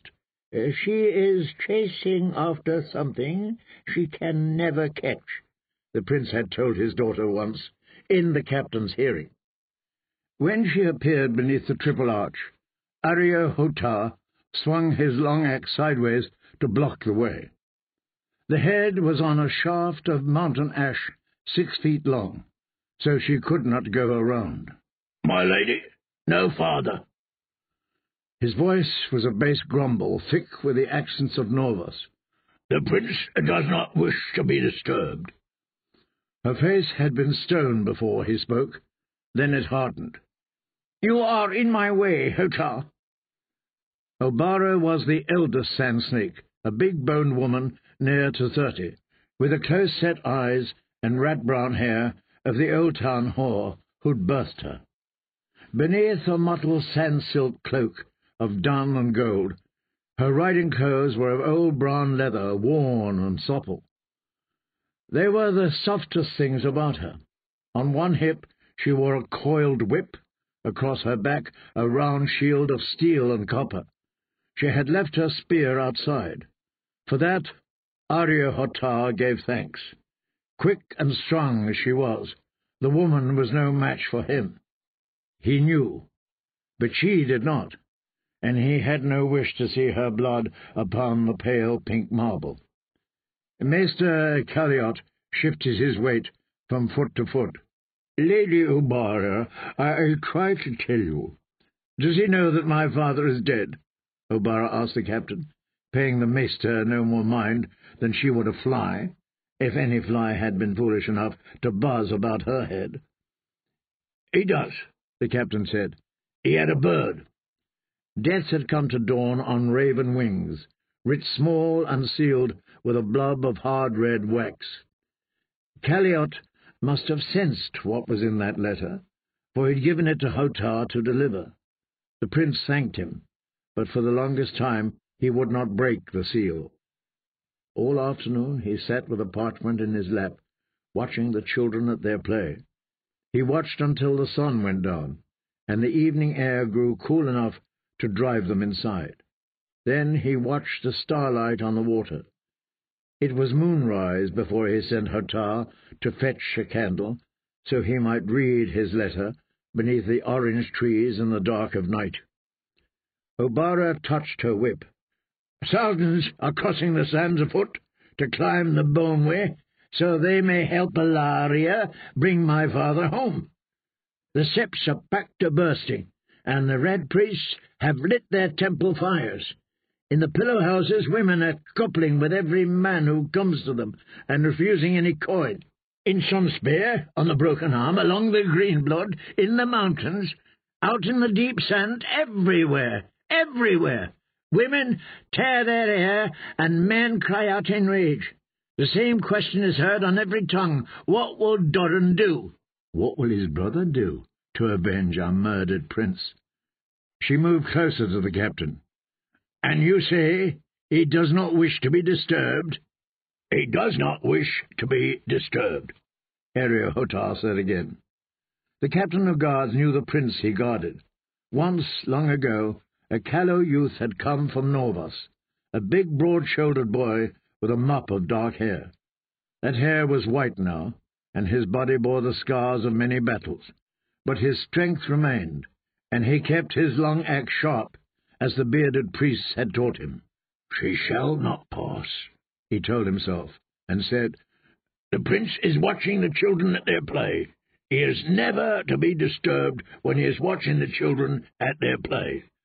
"Hotar," said Obara, "you will remove yourself from my path, else I shall take that long axe and—" "Captain," came the command from behind, "let her pass. I will speak with her." The prince's voice was hoarse. Areo Hotar jerked his long axe upright and stepped to one side. Obara gave him a lingering last look and strode past, the maester hurrying at her heels. Calliot was no more than 5 feet tall and bald as an egg. His face was so smooth and fat that it was hard to tell his age. But he had been here before the captain, had even served the prince's mother. Despite his age and girth, he was still nimble enough, and clever as they came, but meek. "He is no match for any sand snake," the captain thought. In the shade of the orange trees the prince sat in his chair with his gouty legs propped up before him and heavy bags beneath his eyes, though whether it was grief or gout that kept him sleepless, Hotar could not say. Below in the fountains and the pools the children were still at play. The youngest was no more than 5, the oldest 9 and 10. Half were girls and half were boys. Hotar could hear them splashing and shouting at each other in high, shrill voices. "It was not so long ago that you were one of the children in these pools, Obara," the prince said, when she took one knee before his rolling chair. She snorted. "It has been 20 years, or near enough to make no matter, and I was not here long. I am the whore's whelp, or had you forgotten?"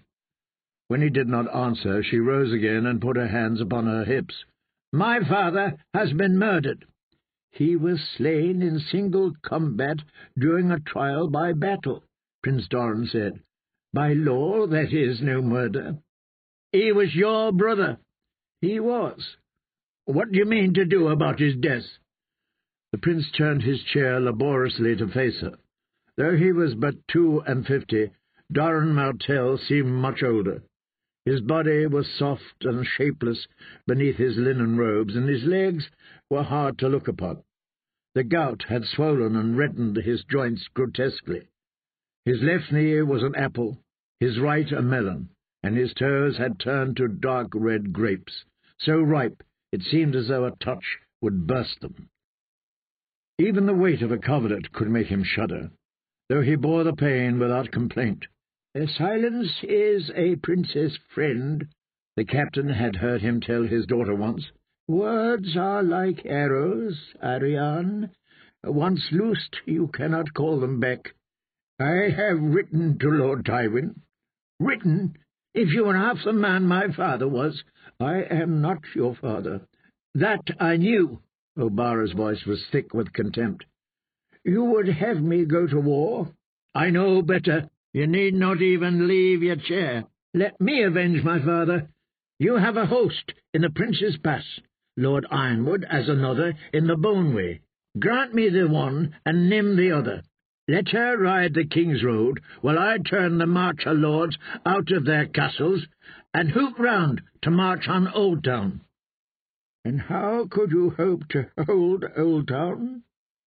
"It will be enough to sack it. The wealth of High Tower. Is it gold you want?" "It is blood I want." "Lord Tywin shall deliver us the Mountain's head." "And who will deliver us Lord Tywin's head, eh? The Mountain has always been his pet." The prince gestured toward the pools. "O'Bara, look at the children, if it please you." "It does not please me. I get more pleasure from driving my spear into Lord Tywin's belly.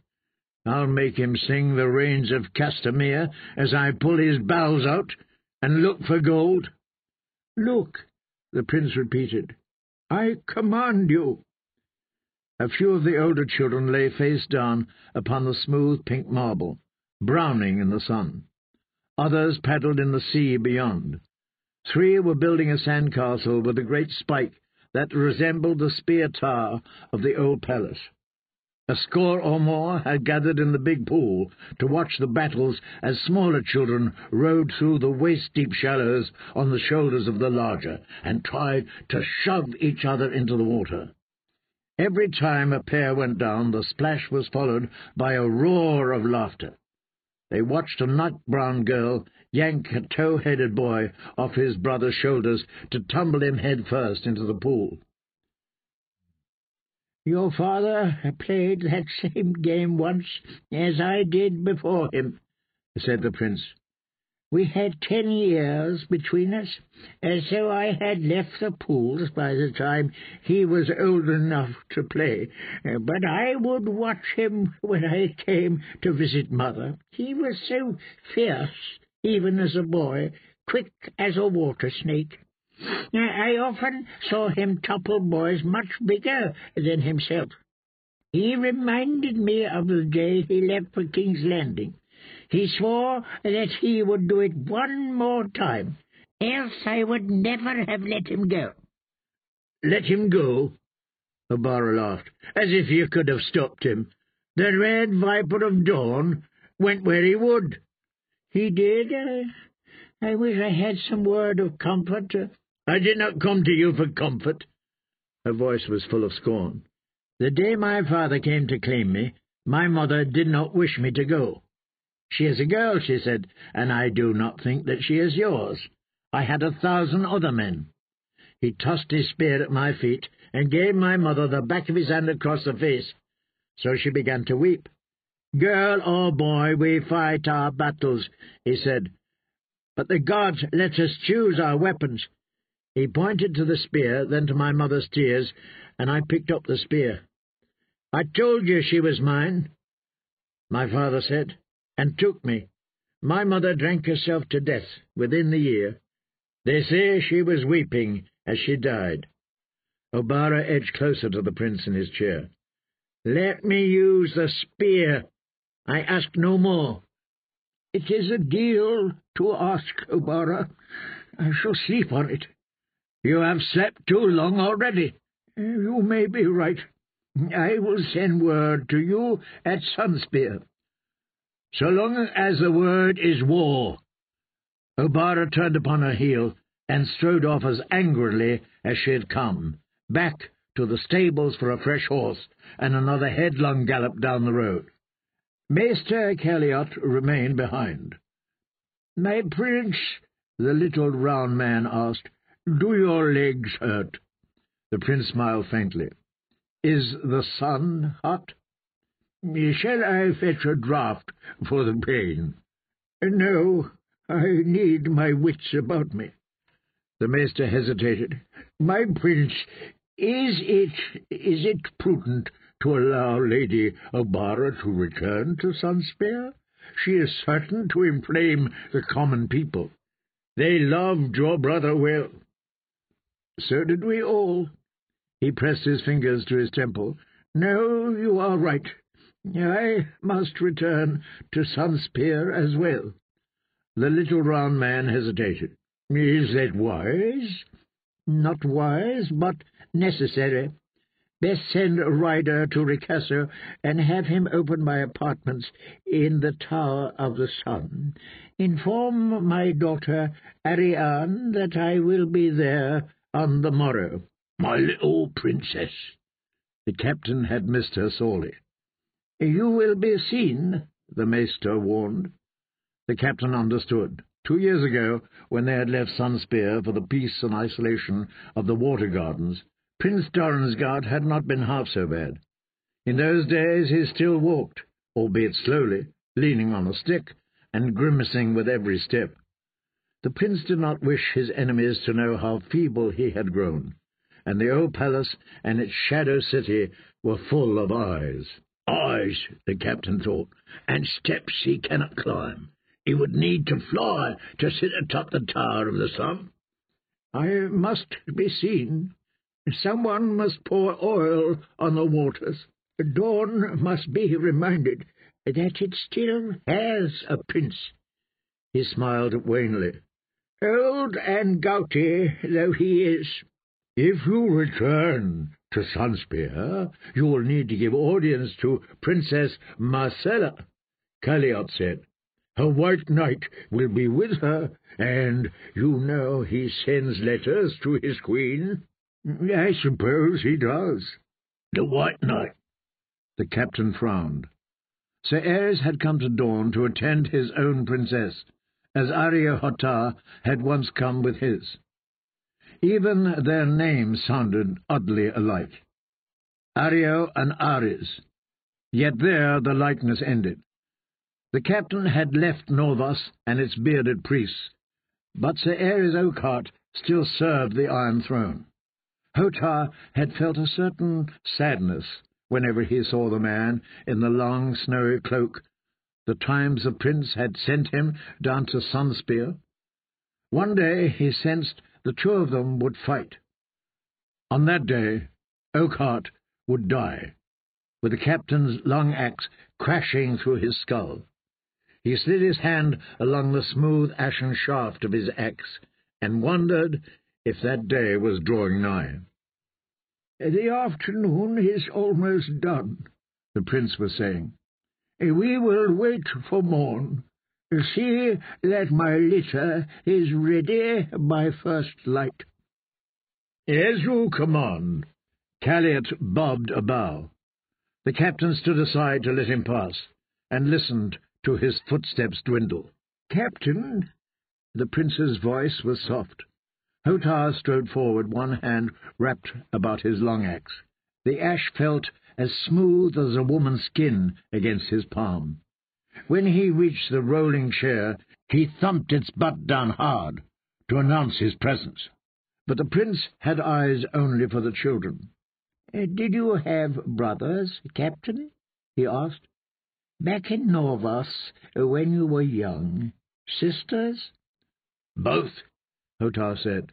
2 brothers, 3 sisters. I was the youngest. The youngest and unwanted. Another mouth to feed. A big boy who ate too much and soon outgrew his clothes." Small wonder they had sold him to the bearded priests. "I was the oldest," the prince said, "and yet I am the last. After Moors and Olivar died in their cradles, I gave up hope of brothers. I was 9 when Elia came, a squire in service at Saltshore. When the raven arrived with word that my mother had been brought to bed a month too soon. I was old enough to understand that meant the child would not live. Even when Lord Gargallan told me that I had a sister, I assured him that she must shortly die. Yet she lived, by the mother's mercy, and a year later Oberon arrived, squalling and kicking. I was a man grown when they were playing in these pools, yet here I sit, and they are gone. Arya-Hatar did not know what to say to that. He was only a captain of guards, and still a stranger to this land and its seven-faced god.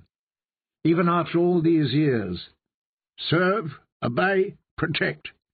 He had sworn those vows at 6 and 10, the day he wed his axe.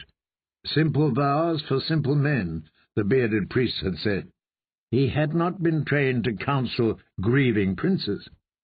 He was still groping for some words to say, when another orange fell with a heavy splat, no more than a foot from where the prince was seated. Doran winced at the sound, as if somehow it had hurt him. "Enough," he sighed. "It is enough. Leave me, Arya. Let me watch the children for a few more hours." When the sun set, the air grew cool, and the children went inside in search of supper. Still the prince remained beneath the orange trees, looking out over the still pools and the sea beyond. A serving man brought him a bowl of purple olives, with flat bread, a cheese, and chickpea paste. He ate a bit of it, and drank a cup of the sweet, heavy, strong wine that he loved. When it was empty, he filled it once again.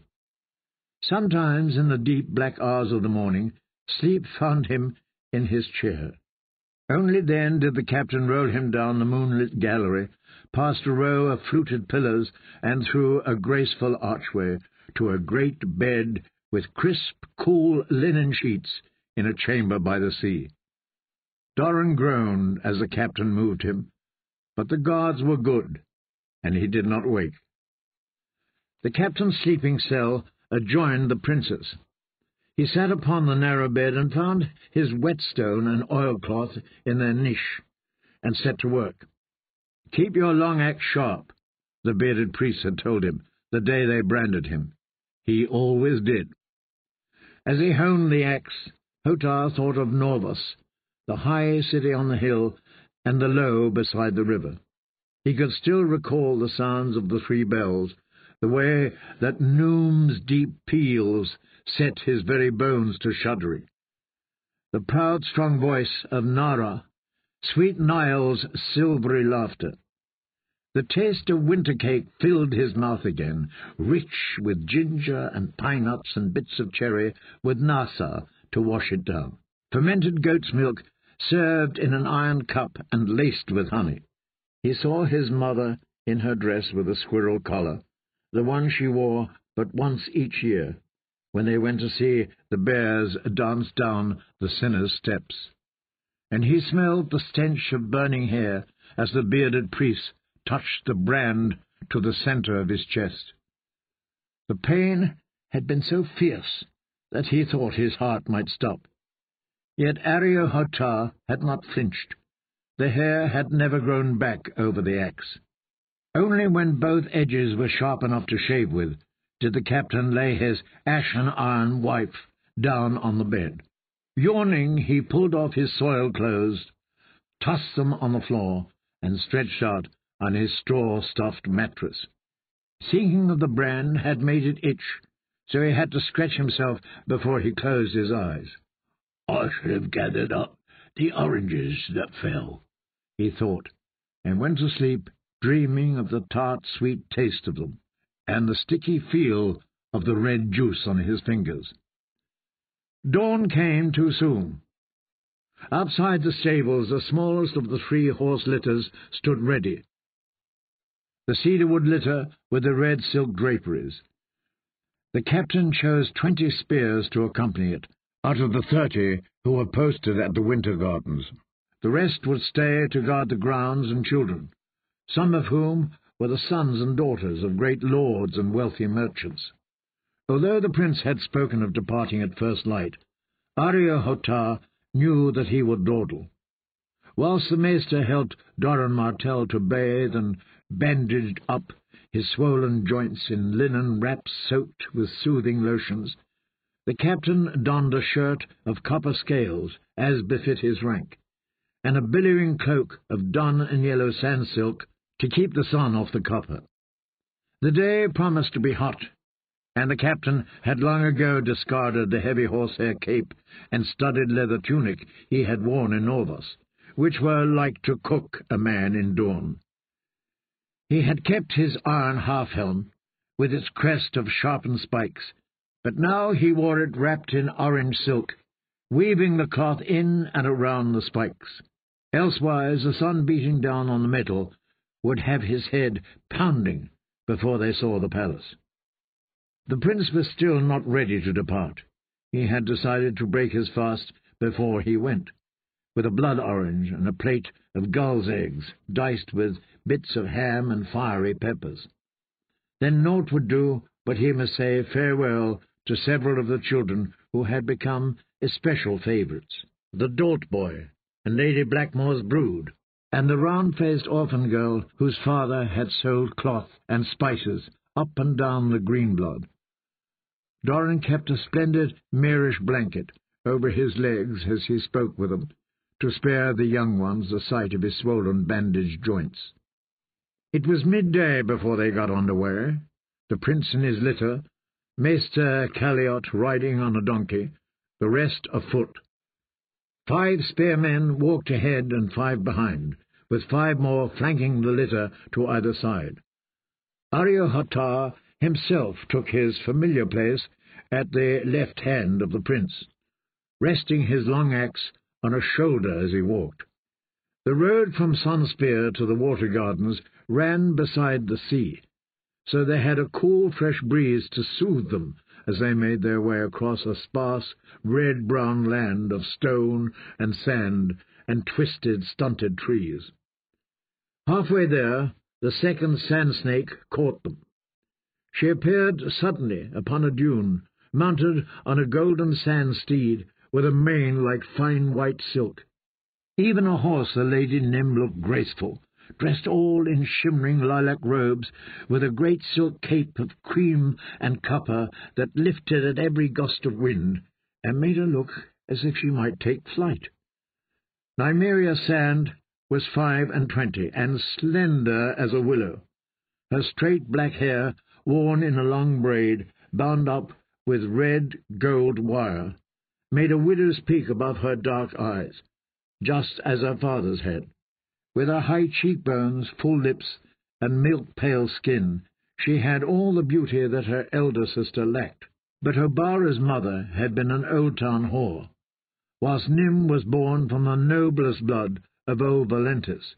A dozen mounted spearmen tailed her, their round shields gleaming in the sun. They followed her down the dune. The prince had tied back the curtains on his litter, the better to enjoy the breeze blowing off the sea. Lady Nym fell in beside him, slowing her pretty golden mare to match the litter's pace. "Well met, uncle," she sang out, as if it had been chance that brought her here. "May I ride with you to Sunspear?" The captain was on the opposite side of the litter from Lady Nym, yet he could hear every word she said. "I would be glad of it," Prince Doran replied, though he did not sound glad to the captain's ears. "Gout and grief make poor companions on the road," by which the captain knew him to mean that every pebble drove a spike through his swollen joints. "The gout I cannot help," she said, "but my father had no use for grief. Vengeance was more to his taste. Is it true that Gregor Clegane admitted slaying Elia and her children?" "He roared out his guilt for all the court to hear," the prince admitted. "Lord Tywin has promised us his head." "And a Lannister always pays his debts," said Lady Nym. "Yet it seems to me that Lord Tywin means to pay us with our own coin. I had a bird from our sweet Sir Damon, who swears my father tickled that monster more than once as they fought. If so, Sir Gregor is as good as dead, and no thanks to Tywin Lannister." The prince grimaced. Whether it was from the pain of gout or his niece's words, the captain could not say. "It may be so. Maybe. I say 'tis. O'Bara would have me go to war." Nym laughed. "Yes, she wants to set the torch to Old Town. She hates that city as much as our little sister loves it." "And you?" Nym glanced over her shoulder to where her companions rode a dozen lengths behind. "I was abed with the Fowler twins when the word reached me," the captain heard her say. "You know the Fowler words? Let me soar. That is all I ask of you. Let me soar, uncle. I need no mighty host, only one sweet sister."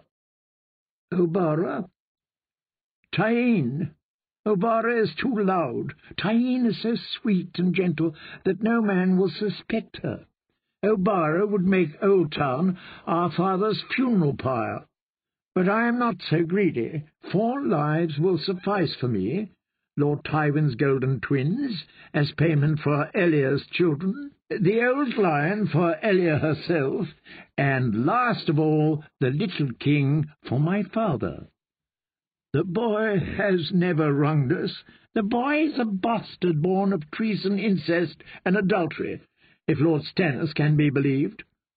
The playful tone had vanished from her voice, and the captain found himself watching her through narrowed eyes. Her sister O'Bara wore her whip upon her hip, and carried a spear where any man could see it. Lady Nym was no less deadly, though she kept her knives well hidden. "Only royal blood can wash out my father's murder. Oberon died during single combat, fighting in a matter that was none of his concern. I do not call that murder. Call it what you will. We sent them the finest man in Dawn, and they are sending back a bag of bones. He went beyond anything I asked of him. Take the measure of this boy king and his council, and make note of their strengths and weaknesses, I told him, on the terrace. We were eating oranges. Find us friends, if there are any to be found. Learn what you can of Elia's end, but see that you do not provoke Lord Tywin unduly. Those are my words to him." Oberyn laughed and said, "When have I provoked any man unduly? You would do better to warn the Lannisters against provoking me. He wanted justice for Elia, but he would not wait." "He waited 10 and 7 years, the Lady Nym broke in. "Were it you they killed, my father would have led his banners north before your corpse was cold. Were it you, the spears would be falling thick as rain upon the marshes now." "I do not doubt it. No more should you doubt this, my prince. My sisters and I shall not wait 10 and 7 years for our vengeance." She put her spurs into the mare, and she was off, galloping toward Sunspear with her tail in hot pursuit. The prince leaned back against his pillow and closed his eyes, but Hattar knew he did not sleep. He is in pain. For a moment he considered calling Maester Calliot up to the litter, but if Prince Doran had wanted him, he would have called himself.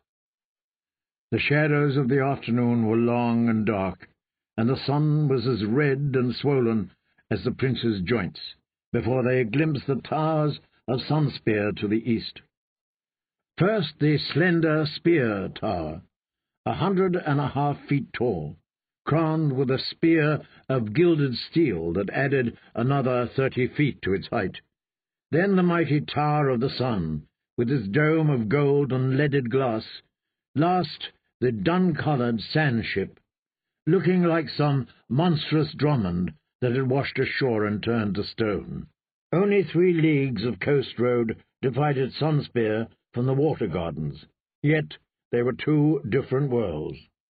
There children frolicked naked in the sun, music played in tiled courtyards, and the air was sharp with the smell of lemons and blood oranges. Here the air smelled of dust, sweat, and smoke, and the nights were alive with a babble of voices. In place of the pink marble of the Water Gardens, Sunspear was built from mud and straw, and coloured brown and dun. The ancient stronghold of House Martell stood at the eastermost end of a little jut of stone and sand, surrounded on 3 sides by the sea. To the west, in the shadows of Sunspear's massive walls, mud-brick shops and windowless hovels clung to the castle like barnacles to a galley's hull. Stables and inns and wine-sinks and pillow-houses had grown up west of those, many enclosed by walls of their own, and yet more hovels had risen beneath those walls, and so, and so, and so, as the bearded priests would say. Compared to Tyrosh, or Mir, or Great Norvas, the Shadow City was no more than a town, yet it was the nearest thing to a true city that these Dornish had. Lady Nim's arrival had preceded theirs by some hours, and no doubt she had warned the guards of their coming, for the 3-fold gate was open when they reached it. Only here were the gates lined up, one behind the other, to allow visitors to pass beneath all 3 of the winding walls directly to the old palace, without first making their way through miles of narrow alleys, hidden courts, and noisy bazaars. Prince Doran had closed the draperies of his litter as soon as the spear tower came in sight, yet still the small folk shouted out to him as the litter passed. "The sand snakes have stirred them to a boil," the captain thought uneasily. They crossed the squalor of the outer crescent and went through the second gate. Beyond, the wind stank of tar and salt water and rotting seaweed, and the crowd grew thicker with every step. "Make way for Prince Doran!" Ariohotar boomed out, thumping the butt of his long axe on the bricks.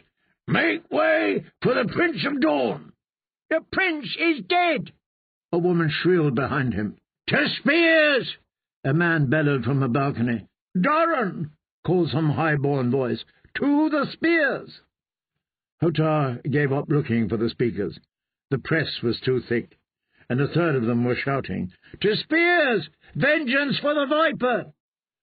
By the time they reached the third gate, the guards were shoving people aside to clear a path for the prince's litter, and the crowd was throwing things. One ragged boy darted past the spearman with a half-rotten pomegranate in one hand, but when he saw Ariohotar in his path, with long axe at the ready, he let the fruit fall unthrown, and beat a quick retreat. Others farther back let fly with lemons, limes, and oranges, crying, "War! War! To the spears!" One of the guards was hit in the eye with a lemon, and the captain himself had an orange splatter off his foot. No answer came from within the litter. Doran Martell stayed cloaked within his silken walls until the thicker walls of the castle swallowed all of them, and the portcullis came down behind them with a rattling crunch. The sound of shouting dwindled away slowly. Princess Ariane was waiting in the outer ward to greet her father, with half the court about her. The old blind seneschal, Ricasso, Sir Manfrey Martell, the castellan, young Maester Miles with his grey robes and silky perfumed beard, 200 of Dornish knights in flowing linen of 100 hues. Little Messella Baratheon stood with her sceptre, and Sir Ares of the King's Guard, sweltering in his white enamel scales. Princess Ariane strode to the litter on snakeskin sandals laced up to her thighs. Her hair was a mane of jet-black ringlets that fell to the small of her back, and around her brow was a band of copper suns. "She's still a little thing," the captain thought. Where the sand snakes were tall, Ariane took after her mother, who stood but 5 feet 2. Yet beneath her jewelled girdle and loose layers of flowing purple silk and yellow samite, she had a woman's body, lush and roundly curved. "Father," she announced, as the curtains opened, "Sun Spear rejoices at your return." "Yes, I heard the joy." The prince smiled wanly and cupped his daughter's cheek with a red and swollen hand. "You look well. Captain, be so good as to help me down from here." Hutar slipped his long axe into its sling across his back and gathered the prince into his arms, tenderly so as not to jar his swollen joints. Even so, Doran Martell bit back a gasp of pain. "I have commanded the cooks to prepare a feast for this evening," Ariane said, "with all your favourite dishes." "I fear I could not do them justice." The prince glanced slowly around the yard. "I do not see Tyene." "She begs a private word. I sent her to the throne room to await your coming." The prince sighed. "Very well, Captain. The sooner I am done with this, the sooner I may rest." Hutar bore him up the long stone steps of the Tower of the Sun to the great round chamber beneath a dome, where the last light of the afternoon was slanting down through thick windows of many-coloured glass to dapple the pale marble with diamonds of 100 colours. There the third sand snake awaited them. She was sitting cross-legged on a pillow beneath the raised dais, where the high seat stood. But she rose as they entered, dressed in a clinging gown of pale blue samite, with sleeves of Moorish lace that made her look as innocent as the maid herself. In one hand was a piece of embroidery she had been working on, in the other a pair of golden needles. Her hair was gold as well, and her eyes were deep blue pools, and yet somehow they reminded the captain of his father's eyes, though Oberon's had been as black as night. "All of Prince Oberon's daughters have had viper eyes," Hutar realized suddenly. "The colour does not matter." "Uncle," said Tyene Sand, "I have been waiting for you." "Captain, help me to the high seat." There were 2 seats on the dais, near twin to one another, save that one had the Martell spear inlaid in gold upon his back, whilst the other bore the blazing Rhoynish sun that had flown from the masts of Nemira's ships when first they came to dawn. The captain placed the prince beneath the spear and stepped away. "Does it hurt so much?" Lady Tyenne's voice was gentle, and she looked as sweet as summer strawberries. Her mother had been a sceptre, and Tyene had an air of almost otherworldly innocence about her. "Is there aught that I might do to ease your pain?" "Say what you would, and let me rest. I am weary, Tyene." "I made this for you, uncle." Tyene unfolded the piece she had been embroidering. It showed her father, Prince Oberon, mounted on a sand steed, and armoured all in red, smiling. "When I finish, it is yours, to help you remember him." "I am not like to forget your father." "Well, that is good to know. Many have wondered." "Lord Tywin has promised us the mountain's head." "He is so kind, but a headsman's sword is no fit end for brave Sir Gregor. We have prayed so long for his death, it is only fair that he pray for it as well. I know the poison that my father used, and there is none slower or more agonizing. Soon we may hear the mountain screaming, even here in Sunspear." Prince Doran sighed. "Abara cries to me for war. Nim will be content with murder. And you?"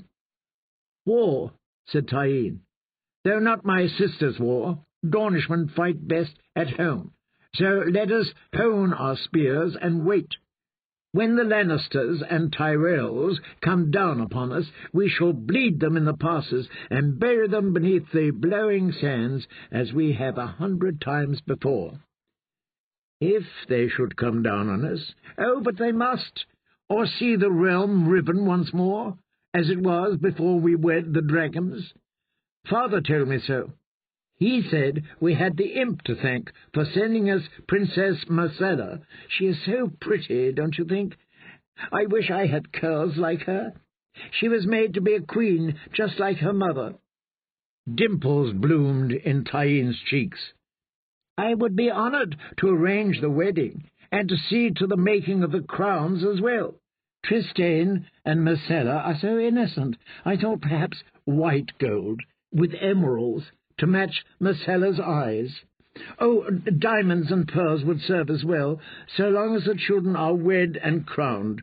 Then we need only hail Marcella as the first of her name, Queen of the Andals, the Roinar, and the First Men, and lawful heir to the 7 kingdoms of Westeros, and wait for the lions to come."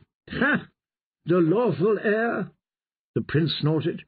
"She is older than her brother," explained Tyeen, as if he were some fool. "By law, the Iron Throne should pass to her. By Dornish law. When good King Daeron wed Princess Mariah and brought us into his kingdom, it was agreed that Dornish law would always rule in Dorne, and Marcella is in Dorne, as it happens." "So she is." His tone was grudging. "Let me think on it." Tyeen grew cross. "You think too much, uncle." "Do I?" "Father says so. Oberon thought too little. Some men think because they are afraid to do. There is a difference between fear and caution. Oh, I must pray that I never see you frightened, uncle. You might forget to breathe." She raised a hand. The captain brought the butt of his long axe down upon the marble with a thump. "My lady, you presume. Step from the dais, if it please you."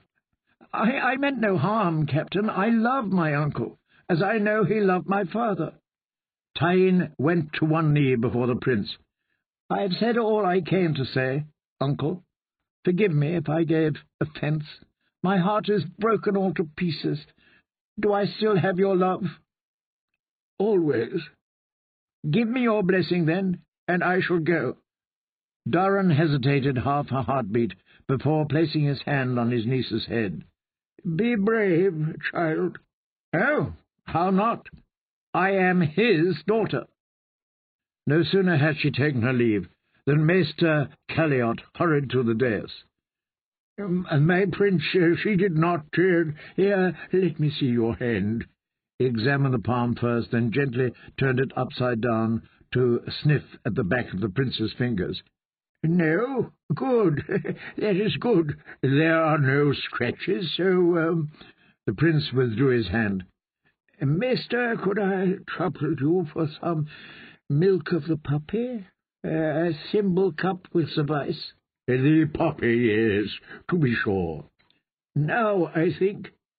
Doran Martell urged gently, and Calliot scurried to the stairs. Outside the sun had set. The light within the dome was the blue of dusk, and all the diamonds on the floor were dying. The prince sat in his high seat beneath the Martell spear, his face pale with pain. After a long silence, he turned to Ariohottar. "Captain," he said, "how loyal are my guards?" Loyal? The captain did not know what else to say. "All of them, or some?" "They are good men, good Dornish men. They will do as I command." He thumped his long axe on the floor. "I will bring the head of any man who would betray you." "I want no heads. I want obedience." "You have it. Serve, obey, protect. Simple vows for a simple man. How many men are needed?" "I will leave that for you to decide. It may be that a few good men will serve us better than a score. I want this done as quickly and as quietly as possible, with no blood spilled." "Quick and quiet and bloodless, aye. What is your command?" "You will find my brother's daughters take them into custody and confine them in the cells atop the spear tower." "The sand snakes?" The captain's throat was dry. All 8, my prince? The little ones also?" The prince considered. "Hilario's girls are too young to be a danger, but there are those who might seek to use them against me. It would be best to keep them safe in hand. Yes, the little ones as well. But first secure Tyene, Nymeria, and Obara." "As my prince commands." His heart was troubled. "My little princess will mislike this. What of Sorella? She is a woman grown, almost 20. "Unless she returns to Dawn, there's naught I can do about Sorella, save pray that she shows more sense than her sisters. Leave her to her game. Gather up the others. I shall not sleep until I know that they are safe and under guard." "It will be done." The captain hesitated. "When this is known in the streets, the common folk will howl." "All Dawn will howl," said Doran Martell in a tired voice. "I only pray Lord Tywin hears them in King's Landing, so he might know what a loyal friend he has in Sunspear."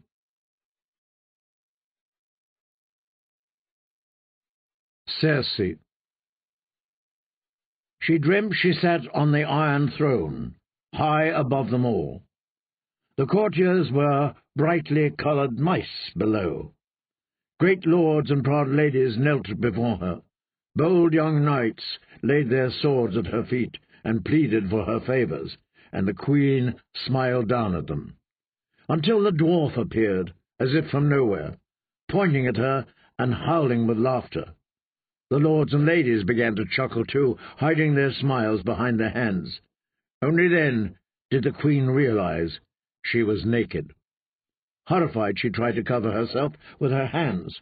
The barbs and blades of the Iron Throne bit into her flesh as she crouched to hide her shame. Blood ran red down her legs as steel teeth gnawed at her buttocks. When she tried to stand, her foot slipped through a gap in the twisted metal. The more she struggled, the more the throne engulfed her, tearing chunks of flesh from her breasts and belly, slicing at her arms and legs until they were slick and red, glistening. And all the while her brother capered below, laughing. His merriment still echoed in her ears when she felt a light touch on her shoulder and woke suddenly.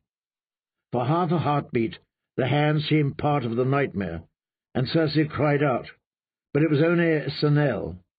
The maid's face was white and frightened. "We are not alone," the queen realized. Shadows loomed around her bed, tall shapes with chain mail glimmering beneath their cloaks. Armed men had no business here. "Where are my guards?" The bedchamber was dark, but for the lantern of one of the intruders held on high. "I must show no fear." Percy pushed back sleep-tousled hair and said, "What do you want of me?" A man stepped into the lantern light, and she saw his cloak was white. "Jamie? I dreamt of one brother, but the other has come to wake me." "Your Grace," the voice was not her brother's, "the Lord Commander said come get you." His hair curled as Jamie's did, but her brother's hair was beaten gold like hers, where this man's was black and oily. She stared at him confused, as he muttered about a privy and a crossbow and said her father's name. "I am dreaming still," Circe thought. "I have not woken, nor has my nightmare ended. Tyrion will creep out from under the bed soon and begin to laugh at me." But that was folly. Her dwarf brother was down in the black cells, condemned to die this very day. She looked down at her hands, turning them over to make certain all her fingers were still there. When she ran a hand on her arm, the skin was covered with goose prickles, but unbroken. There were no cuts on her legs, no gashes on the soles of her feet. A dream. That's all it was, a dream. I drank too much last night. These fears are only humours born of wine. I will be the one laughing come dusk. My children will be safe, Tom and Cern will be secure, and my twisted little Valencar will be short ahead and rotting. Jocelyn Swift was at her elbow, pressing a cup on her. Cersei took a sip. Water mixed with lemon squeezings, so tart she spit it out. She could hear the night wind rattling the shutters, and she saw with a strange, sharp clarity. Jocelyn was trembling like a leaf, as frightened as Senel. Sir Osmond Kettleblack loomed above her. Behind him stood Sir Boris Blunt, with a lantern. At the door were Lannister guardsmen, with gilded lions shining on the crest of their helmets. They looked afraid as well. Can it be? The Queen wondered. Can it be true? She rose and let Senel slip a bedrobe over her shoulders to hide her nakedness. Cersei belted it herself, her fingers stiff and clumsy. "My lord father keeps guards about him night and day," she said. Her tongue felt thick. She took another swallow of lemon water and slushed it round her mouth to freshen her breath. A moth had gotten into the lantern Sir Boris was holding. She could hear it buzzing and see the shadow of its wings as it beat against the glass. "The guards were at their post, Your Grace," said Osmond Kettleblack. "We found a hidden door behind the hearth, a secret passage. The Lord Commander's gone down to see where it goes." Jaime. Terror seized her, sudden as a storm. Jaime should be with the king. "The lad's not been armed. Sir Jaime sent a dozen men to look in on him. His Grace is sleeping peaceful." "Let him have a sweeter dream than mine, and a kinder awaking. Who is with the king?" "Sir Loras has that honour, if it please you." It did not please her. The Tyrells were only stewards that the Dragon Kings had up-jumped far above their station. Their vanity was exceeded only by their ambition. Sir Loras might be as pretty as a maiden's dream, but underneath his white cloak he was Tyrell to the bone. For all she knew, this night's foul fruit had been planted and nurtured in high garden.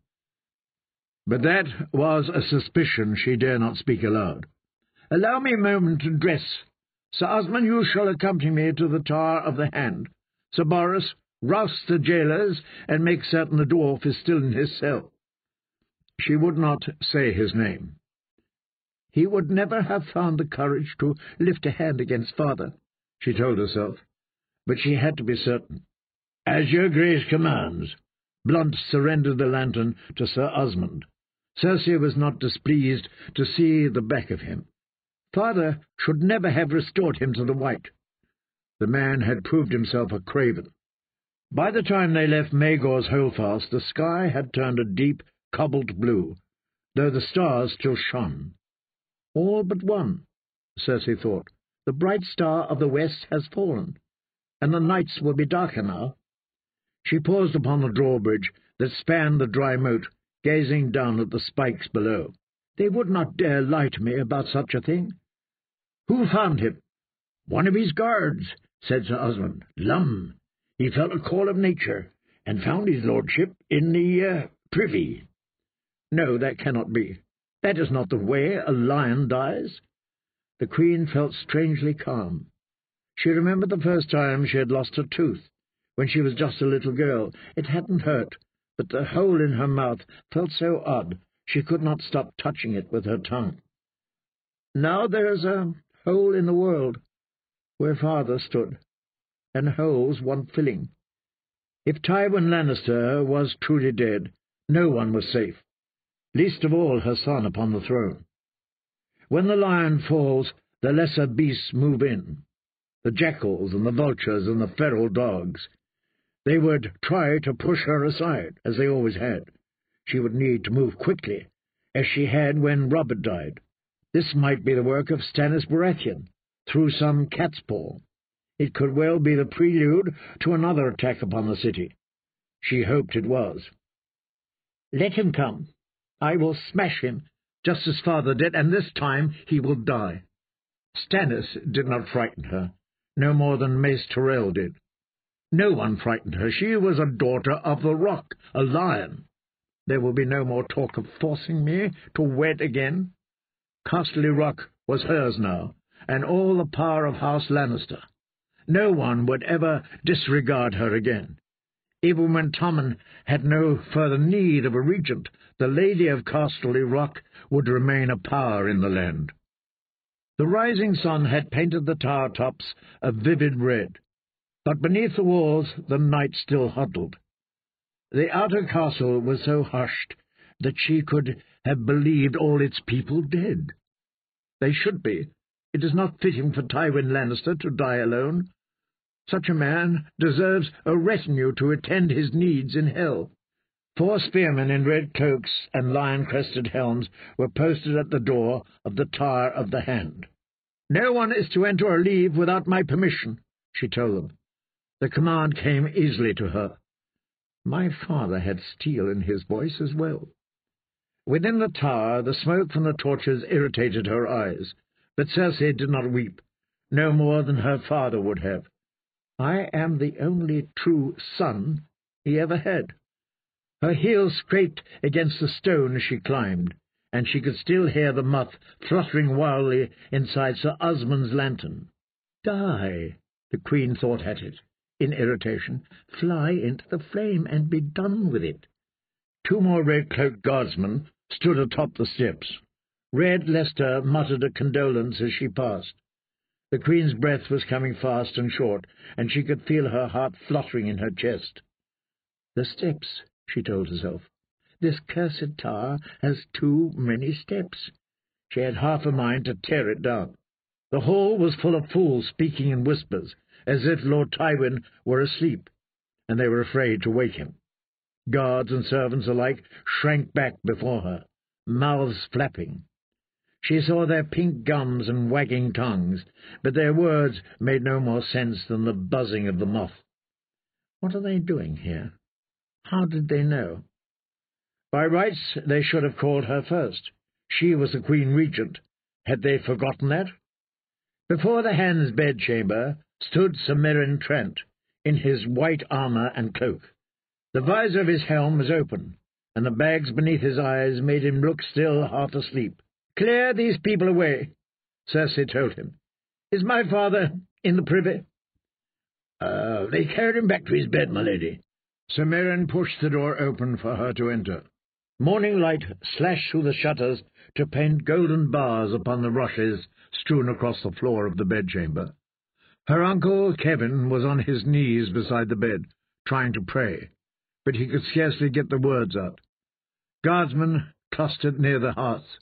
The secret door that Sir Osmond had spoken of gaped open behind the ashes, no bigger than an oven. A man would need to crawl. But Tyrion is only half a man. The thought made her angry. No, the dwarf is locked in a black cell. This could not be his work. Stannis, she told herself. Stannis was behind it.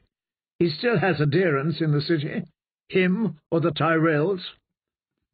There had always been talk of secret passages within the Red Keep. Maegor, the Cruel, was supposed to have killed the men who built the castle, to keep the knowledge of them secret. How many other bedchambers have hidden doors? Cersei had a sudden vision of the dwarf calling out from behind a tapestry in Tommen's bedchamber with blade in hand. Tommen is well guarded, she told herself, but Lord Tywin had been well guarded too. For a moment she did not recognize the dead man. He had hair like her father's, yes, but this was some other man, surely. A smaller man, and much older. His bedrobe was hiked up around his chest, leaving him naked below the waist. The quarrel had taken him in his groin, between his navel and his manhood, and was sunk so deep that only the fletching showed. His pubic hair was stiff with dried blood. More was congealing in his navel. The smell of him made her wrinkle her nose. "Take the quarrel out of him," she commanded. "This is the king's hand." "And my father, my lord father, should I scream and tear my hair?" They said Catelyn Stark had clawed her own face to bloody ribbons. when the fray slew her precious Rob. "Would you like that, father?" she wanted to ask him. "Or would you want me to be strong? Did you weep for your own father?" Her grandfather had died when she was only a year old, but she knew the story. Lord Titus had grown very fat, and his heart burst one day when he was climbing the steps to his mistress. Her father was off in King's Landing when it happened, serving as the Mad King's hand. Lord Tywin was often away in King's Landing when she and Jamie were young. If he wept when they brought him word of his father's death, he did it where no one could see the tears. The Queen could feel her nails digging into her palms. How could ye leave him like this? My father was hand to 3 kings, as great a man as ever strode the 7 kingdoms. The bells must ring for him, as they rang for Robert. He must be bathed and dressed as befits his stature, in ermine and cloth of gold and crimson silk. Where is Pycelle? Where is Pycelle? She turned to the guardsman. Puckins, bring Grand Maester Pycelle. He must see to Lord Tywin. "He seen him, your grace," said Puckins. "He came and saw and went to summon the Silent Sisters." They sent for me last. The realization made her almost too angry for words. And Pycelle runs off to send a message rather than soil his soft, wrinkled hands. The man is useless. "Find Maester Balabar," she commanded. "Find Maester Frenkin. Any of them." Puckins and Shorthair ran to obey. "Where is my brother?" "Down the tunnel. There's a shaft with iron rungs set in the stone. Sir Jamie went to see how deep it goes." "He has only one hand," she wanted to shout at them. "One of you should have gone. He has no business climbing ladders." The men who murdered father might be down there, waiting for him. Her twin had always been too rash, and it would seem that even losing a hand had not taught him caution. She was about to command the guards to go down after him and bring him back, when Puckins and Shorthair returned with a grey-haired man between them. "Your Grace," said Shorthair, "this here claims he was a maester." The man bowed low. "How may I serve your Grace?" His face was vaguely familiar, though Cersei could not place him. Old, but not so old as Pycelle. This one